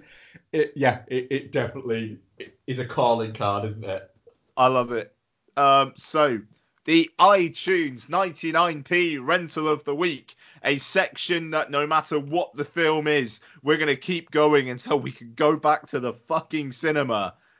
It's Troy. The theatrical cut, because I forgot there was a director's cut, which is 3 hours long. This one is 2 hours 42 already, I believe. So that's probably enough. Directed by Wolfgang Peterson and written by David Benioff. Stars Brad Pitt, Eric Bana, Orlando Bloom, Diane Kruger, Brian Cox, Peter O'Toole, Rose Byrne, Brendan Gleeson, Sean Bean, Saffron Burrows. Garrett fucking Hedlund is Brad Pitt's little cousin. What the fuck? Wow. What a film. No, the director's cut is 3 hours 16 minutes long. Jesus Christ. So yeah, Troy. I remember that, you know, it's a film that feels like it was made fucking ages ago, and yet I remember the marketing campaign of all the wide shots of the armies and the boats and the look how fucking epic CGI can be now. Yeah. And it's like, yeah, but CGI can fucking do anything now, can't it? I'd be more impressed if they were all real. Well, I remember it being like a big thing because it was the first ever Plan B entertainment movie. It was the first like Brad Pitt's production company. Back when it was still owned by Brad Pitt and Jennifer Aniston. Even though he was quoted as saying, I had to do Troy because I pulled out of another movie and then had to do something for the studio. So I was put in Troy. It wasn't painful, but I realized that the movie was that the way the movie was being told was not how I wanted it to be. I made my own mistakes in it. What am I trying to say about Troy? I could not get out of the middle of the frame. It was driving me crazy. I'd become spoiled working with David Fincher. It's no slight on Wolfgang Peterson. Das Boot is one of the all-time great films, but somewhere in it, Troy became a commercial kind of thing. Every shot was like, here's the hero. There was no mystery. Well, to be fair, Brad, you made a fucking film that must have cost well over $100 million, was a summer blockbuster, and you are Brad Pitt. Yeah, it cost nearly $200 million, actually. Yeah, it's like, dude, yeah, all right, you had to make another film. It was Troy. You know, Wolfgang Peterson is lighting you in a way that I don't know how any living being would not want to fuck the shit out of you watching this film. Like, wowee. That is, you know, I'm sorry, I'm kind of going off piste here, but considering that this whole film, that the trouble of this whole film is started by Orlando Bloom's wavering dick. If Brad Pitt was playing that role, or like Brad Pitt's face just CGI smushed onto Orlando Bloom's, you'd kind of get it. No, Orlando Bloom's got a weirdly hairless, freakish body in this. Like, he's waxed. Everyone's been waxed in Troy. No, but at least Brad Pitt's got a bit of scruff on his face. He looks like he's shaved at least once in his life. Orlando Bloom still doesn't look like he could shave, to be fair. I mean, no, that's true. Okay, so Troy, what's it the story of? Orlando Bloom is very, very horny.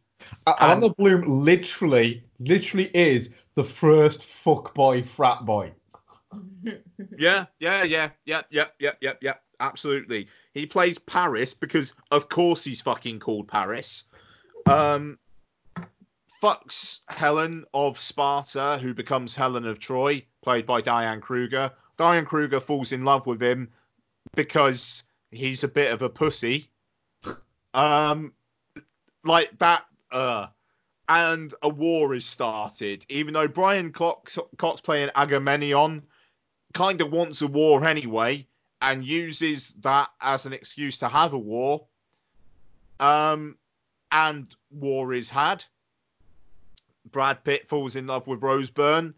He is neither good nor bad. He's his own person because obviously he couldn't be with the baddies, but it would make no sense for him to be with the goodies either. So let's have him be neither. Troy, Becky, you are going to start on this one. How much did you want to fuck Brad Pitt? I mean, that's pretty much just a given whatever he's in, really, isn't it? I did comment that he's aged like a fine fucking wine. Like, he's hot in this, but he's hotter now. Yeah. Yeah. And, like, he's pretty hot in this. Like, his face is still too pretty. He's not pretty hot. He is sit on my fucking dick. No, but face-wise, I will sit on your dick. He's still all long-haired, pretty Brad Pitt from the neck up. I mean, granted, he's got a hell of a fucking body below the neck, but the head just doesn't do it for me. But like now, he's a bit more worldly wise looking, and I dig that. But anyway, you like that wife killer vibe, don't you? The what? The wife killer vibe. I mean, it would appear so, yeah. Thanks for looking at me when you said that. You do look like you could murder me in my sleep, to be fair. I wouldn't do when you're asleep. No. In fact, he wants to be murdered in his sleep, though. That's, you know. I'm fine with that. Anywho. I hated Troy when it first came out. Absolutely detested it. I'm not a big swords and sandals girl, really. They just don't do it for me at all. But I forgot how epically long and drawn out it is. I think I'd scrubbed that from my memory. So yeah, I wasn't keen, to be perfectly honest. But then it's just not a genre I like, so there is that element of it. Oh my god, how fucking obsessed were they though with the gods and with the carrying on of the name and the legacy and all that bullshit. I got so bored of hearing about that. I love how Peter O'Toole fucks everything up just listening to the church. Like, there are two key points where the churchman is like, nope, this is a sign of the gods. You got to do it. On Orlando Bloom, fair play, because his character's shit, but Orlando Bloom twice says to Peter O'Toole, don't fucking do it. Don't do it. No, don't do that. And then bad things happen. You know, like the burn the horse. Just burn it to the ground. It's a sign from blah, blah, blah. No, just burn it to the ground, Peter O'Toole. One thing I really do like about Peter O'Toole's character, though, is he literally says to Eric Bana before he's about to go down to what is it? He goes, "You were the best son ever." And I'm literally like 2 people down for it, and he doesn't whisper it in his ear or anything like that. It's like he says it in front of everybody. We loved how much he negged him. Literally. And with the burn it down, it's like the first guy's like, what do you think? He's like, oh, it's a sign from the gods. We must bring it in for Apollo. And he's like, all right, that's one vote for keep it. And then the next one is no, I think we should burn it. He's like, oh, that's a vote for burn it. What do you think? What do you think, son number 2? And he goes, oh, I think we should burn it. And he goes, right, bring it in. Bring it in. If he'd have gone, oh, it's a sign from God, we should, he'd have gone, burn it. Burn it now. Burn it now. You can light it. That is how much I hate you. If Hector had said to burn it, he'd have burnt it. Yeah. Oh, 100%. Like, yeah. I was so pissed off as well that Orlando Bloom didn't die. And that he got to kill Achilles. Like, he was an absolute fucking pussy throughout the whole film. everything was his fault. I mean, his wandering dick, and Diane Kruger obviously had something to do with it. But he got to kill Achilles. Fuck that shit. Yeah. No, but do you notice how he's distracted when he shoots the bow? Yeah. So yeah. he even fucked that up, but it somehow still brought the downfall of Achilles. Fucking ridiculous. Fucking Orlando Bloom. Like, it's just, I quite like sword and sandals films. I like epics. Would I have liked this if it was 3.25 hours long? Maybe not. But with what we had, I thought it was actually paced kind of well. I watched it on Sunday and I had a good time with it. Despite the fact that Orlando Bloom's character may be one of the worst, like, just what the fuck characters in cinematic history. Like, are we supposed to like him? No. How can we? Because that's the thing. How can you? Little whiny shit. You know, there is one character in this entire movie that has any actual substance that you could actually point at and go, that's out a film of not good people and in it. There's one. Is it Rosie B? No, it's not. Eric Because Bana? she's just an idiot. And she wears that horrible dress. And it's Eric Bana.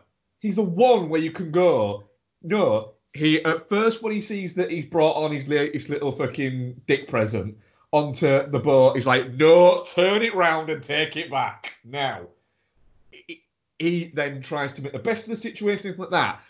But then, after fucking Bloom says, no, I challenge you, I will challenge you and I'll beat you, then gets his ass handed to him and snibbles over and he's hugging his brother's leg. But he then makes him the arsehole because he stabs, basically blindsides him. So he the one character who has an element of substance is destroyed by Orlando Bloom's snivelry.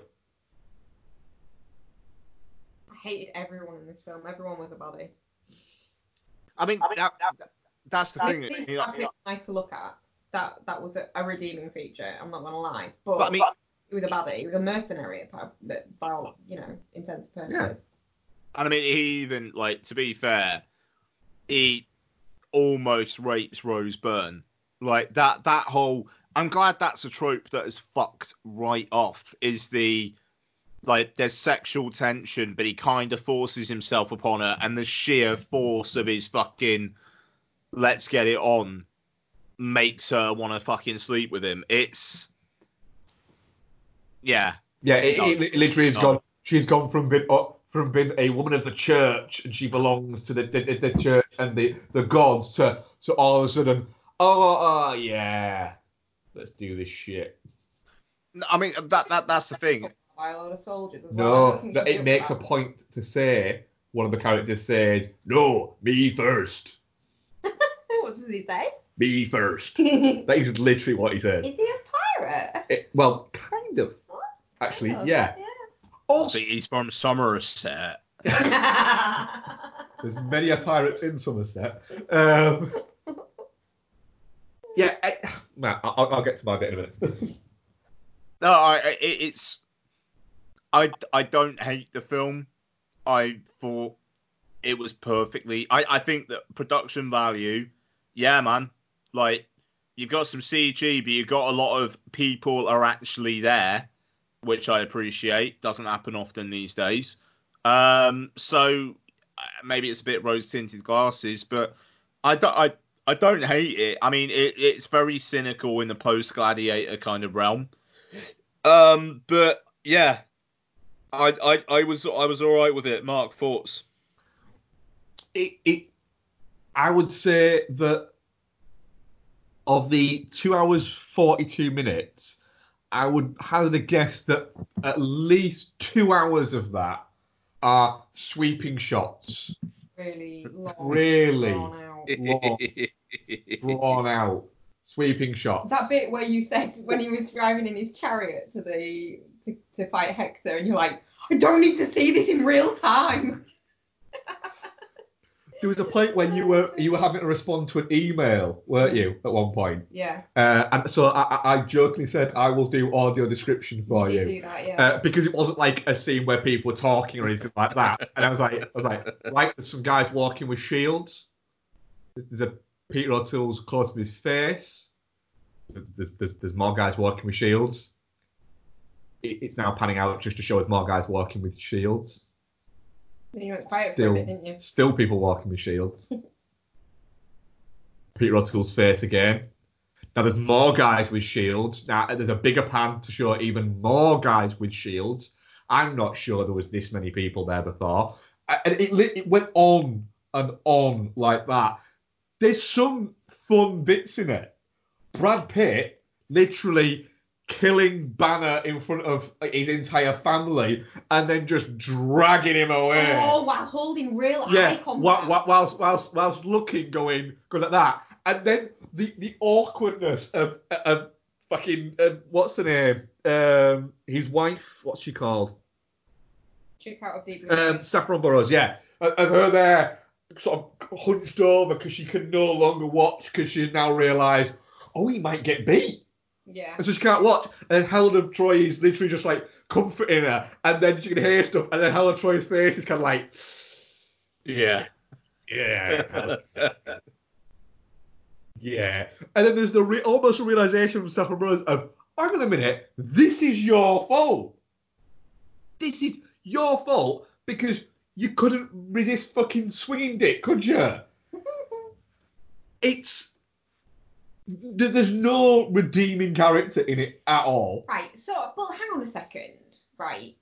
She's married to, I can't remember his real name, so let's just call him Maelstrom. Helen of Troy. Something. Yeah. And Brendan Gleeson. Agamemnon's brother. Yes. Who I'm assuming comes to visit occasionally, and as Achilles fights for him, I'm assuming he comes like with him occasionally. And she chose to fuck Orlando Bloom.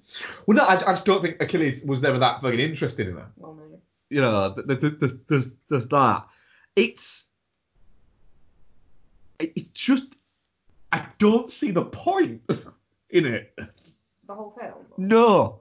In any of the film. For the first 20 minutes, I got sick of them going, our names will echo. And people will remember our names. They will remember our names. Don't you want your name to be remembered? You want your name to be remembered, don't you? You want your name to be remembered beyond this. Do you want your name to be remembered?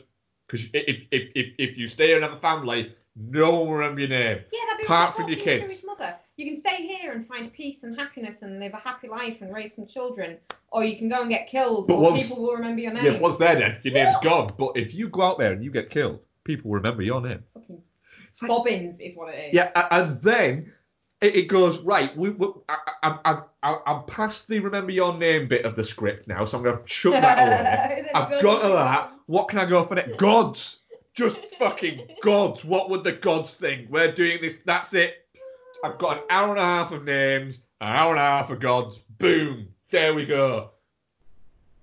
And then this is the fucking guy who made Game of Thrones, isn't it? Is it? Yeah, the guy who wrote It's the prick who made Game of Thrones. Oh, Benioff. Yeah, and people tell me I should watch that. It just sounds like 40 hours of this. It's no sandals. I guarantee there is sand. I've watched bits and there's sandals in it. There's love salts. Right? I don't care about salts. There's tits. Yeah, but even the tits can't get me to watch Game of Thrones. No. What? The thing is, I go, when people say, oh, it's just tits and dragons, it's like, you had me at tits, you lost me at dragons. You have to watch it on your own anyway, because I'm not rewatching that bullshit. So yeah, I don't see the point in Troy. I feel like I'm still watching it now when it's finished. Yeah, but it was 99p. I didn't accidentally buy this one. God, you sound like Macklemore. I did go a bit Macklemore there. I did go a bit thrift shopping. Yeah, you did. Yeah, it's a shit from me. Fucking hated it. I'm looking forward to next week. We're all looking forward to next week. I am definitely not shit. And next week, oh well, let's fucking go. Let's lube up. Yep. Let's get a bit funky. Let's get crunk. It's Magic Mike XXL. It is MMXXL. Nice. Which we reviewed for the show, and I remember us both really liking. Which I'm I just will good. say, or was it before my time? Oh, yeah, damn. It was. Oh, I'm really? just going to be furiously masturbating all the way through. I've seen this film. What? I know. Yeah, you have. I am not XXL. I've seen Magic Mike. No, you've seen Magic Mike. Babe, I haven't. You have. I haven't. You lie. I do not lie. I haven't seen it. I don't believe that you have. I reckon about halfway through this movie, you go, oh yeah, I have seen this. Yeah, you're right. I haven't. You will. I haven't. Yeah. So we're doing Extraordinary and Magic Mike XXL. And Coffee and Kareem. Ooh, that looks good, that. So we've got Magic Mike XXL, Extraordinary, Coffee and Kareem, and Brightburn. Oh yeah, Brightburn. We've got a show! Oh, that Coffee and Kareem isn't what I thought it was. That's fine. Coffee and Kareem looks funny. Does look all very funny. So, Twitter questions? We didn't get any. Which I will let people off this week, and I won't call you fuckers because, might be a bit of lockdown blues. People have got other things on their mind. I asked a question. Did you? I asked you a question earlier and asked you to say it on the thing. Well, I don't want to say it. You got to say. You're asking a question. No, you say it. I can't remember. I'll type it to you, and then you can say it. So Becky's got a question for us. No, just say it. You know what it is. I told you earlier. I can't remember the exact phrasing of it. Oh, well, just rephrase it. No, you have to. I can't remember it. I want to right. Right, I was thinking the other day. You're trying to get me to tell a joke that you've told me fucking once. I was thinking the other day about, and I'll expand on this when I actually give my answer, but there's a certain book that I read a long time ago, and it kind of sparked my interest in a genre of media that I'm still really interested in and follow and stuff like that now. But the actual book that sparked all that is one that kind of makes me feel a little bit ashamed that it's that started my interest. So kind of, is there anything that either of you guys can think of that you're really interested in now, but the thing that made you interested in it at first, you kind of feel a bit embarrassed about? Wow. Does that make any sense? Yeah, why don't you give us my yours, example and it makes more sense. My example is I'm sort of really interested in Japanese stuff. I'm interested in manga and anime and obviously all the Ghibli stuff, J-horror, hentai, Asian horror in general, and I like to kind of watch and consume all that sort of stuff. But the book that started that was Memoirs of a Geisha, and it's such a basic bitch book now. It described it to you earlier, didn't I, as the 50 Shades of Grey of its time, or the what's the Da Vinci Code of its time. It was very much the book of the month, book of the year, wasn't it? But that's what kind of, I read that and sort of was fascinated by the culture that it was talking about. And then have since read much more highbrow books of similar things, but that was the one that started the fire. I'm slightly embarrassed by that. So if someone's like, oh, how did you get into watching all the Studio Ghibli movies and stuff like that, I have to make some up. Ian, have you got for that? That's a mind melter of a question, that is, Bex. I've had a few Elvis juices. Oh, sorry. No, it's cool. I like it. I don't know. I don't get embarrassed, so... Yeah, you don't really do. No, I don't. That part of the brain doesn't really exist with me.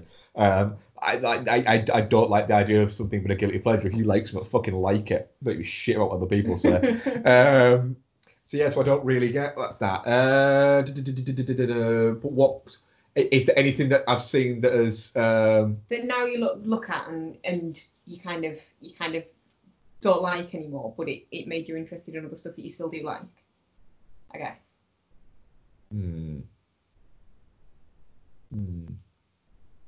No. Fine. Almost all my decisions are the right one.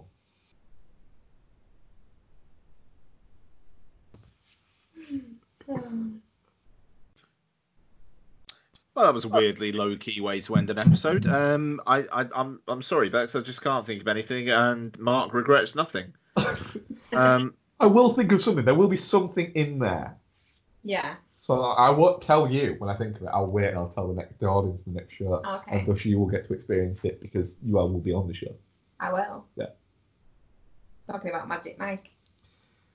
Yep. Well, we're all up for Magic Mike. We're all up for Extraordinary. We're all up for Coffee and Cream. We're all up for Brightburn. We are back next week. We are still rolling. Lockdown does not stop the good shit bastards.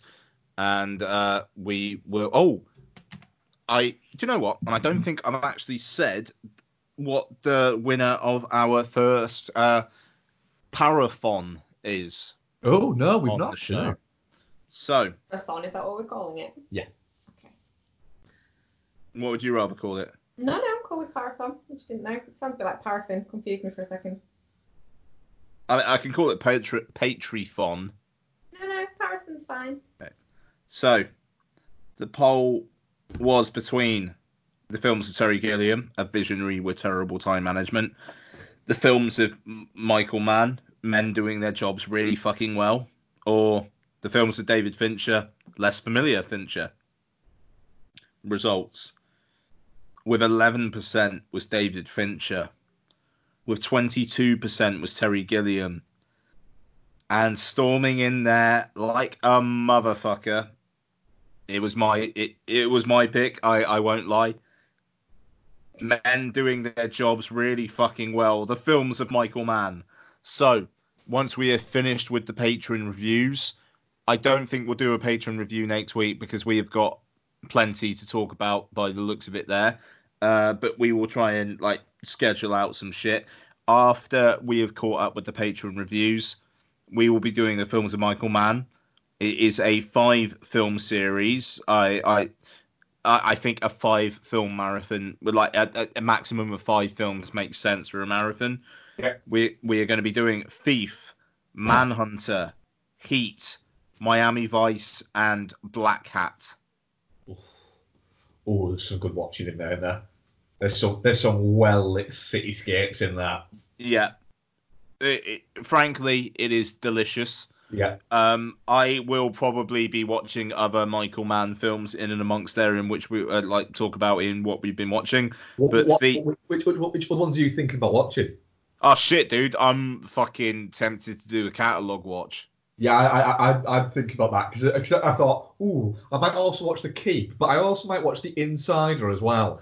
And I also, the only one I didn't come up with is I thought I'm probably gonna watch Last of the Mohicans because we only watched that last year. I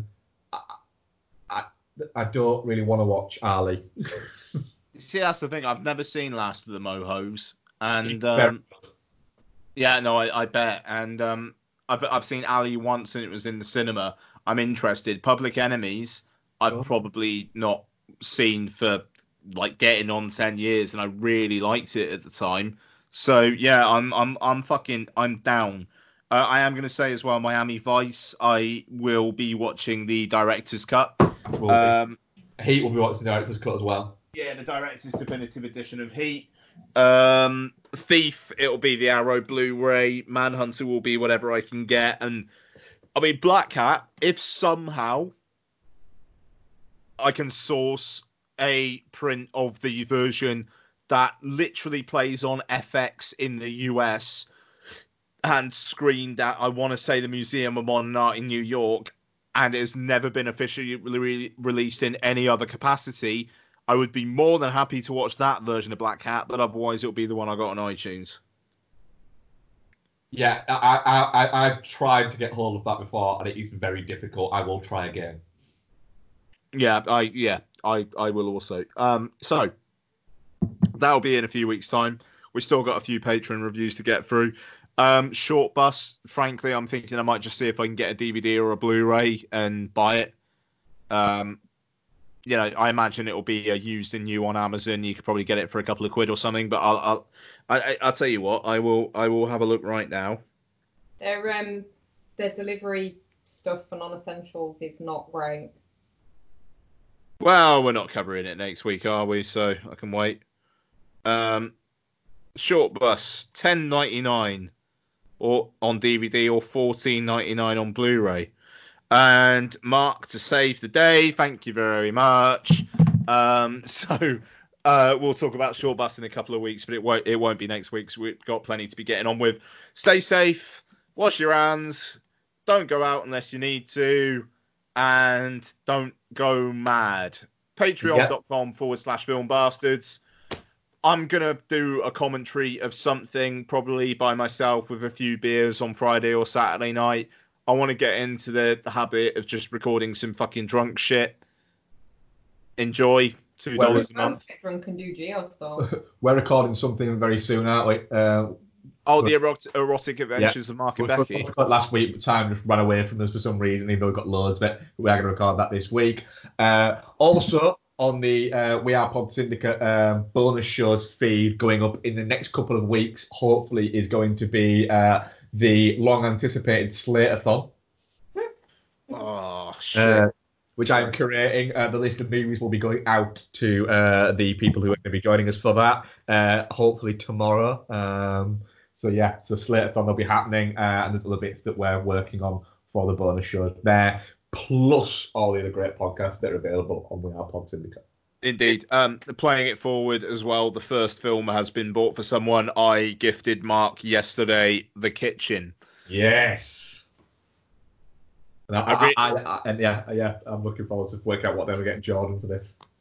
I really liked The Kitchen, and I'm really looking forward to seeing what the guys thought of it. That won't be for like a good few weeks yet, but that is coming down the track as well. So thank you very much all. Thank you very much for your listenership as always. Sincerely hope you are all keeping well, and we will speak to you soon. Thank you very much for listening. Bye-bye. Goodbye, folks. Bye. It's another one. I got that juice. New AP. She got that juice. She got that squeeze. She got that wet. I'm on them skis. I got that drip. I'm overseas. DRIPPING. I got that VVSICE. Flow like a cooler. Juice. Blame it on my jeweler. I got stones on my neck, ooh, blood on my set, ooh, water on my wrist, drip, put glitter on my bitch. My ex was a waitress, so I gave that hoe a tip. Ooh, my ex fucked a lame, now she working double shifts. No juice. Our money ain't the same, you a lame, get it clear. Ooh, I did 10 million, 11 months, not a year. Juice. I get 50 racks in the club to a pill. Juice. I blew 2 mil on my dog for a pill. I got that juice. New AP. She got that juice. She got that squeeze. She got that wet. I'm on them skis. I got that drip. I'm overseas. DRIPPING. I got that VVSICE. Flow like a cooler. Juice. Blame it on my jeweler. Ayy.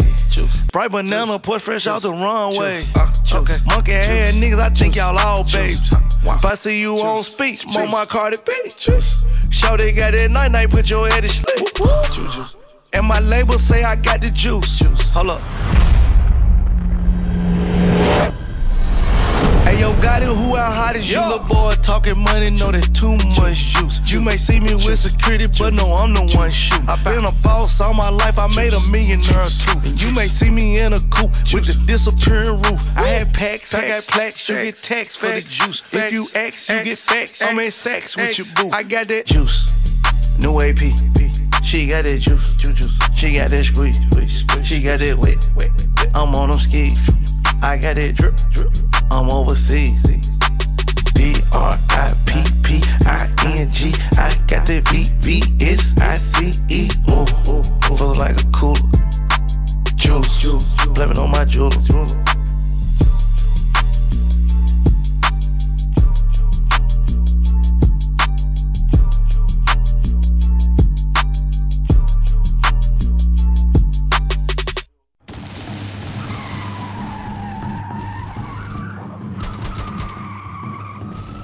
This podcast is part of the Pod Syndicate family. For more criminally compelling shows, articles, and conversations, head to wearepodsyndicate.com.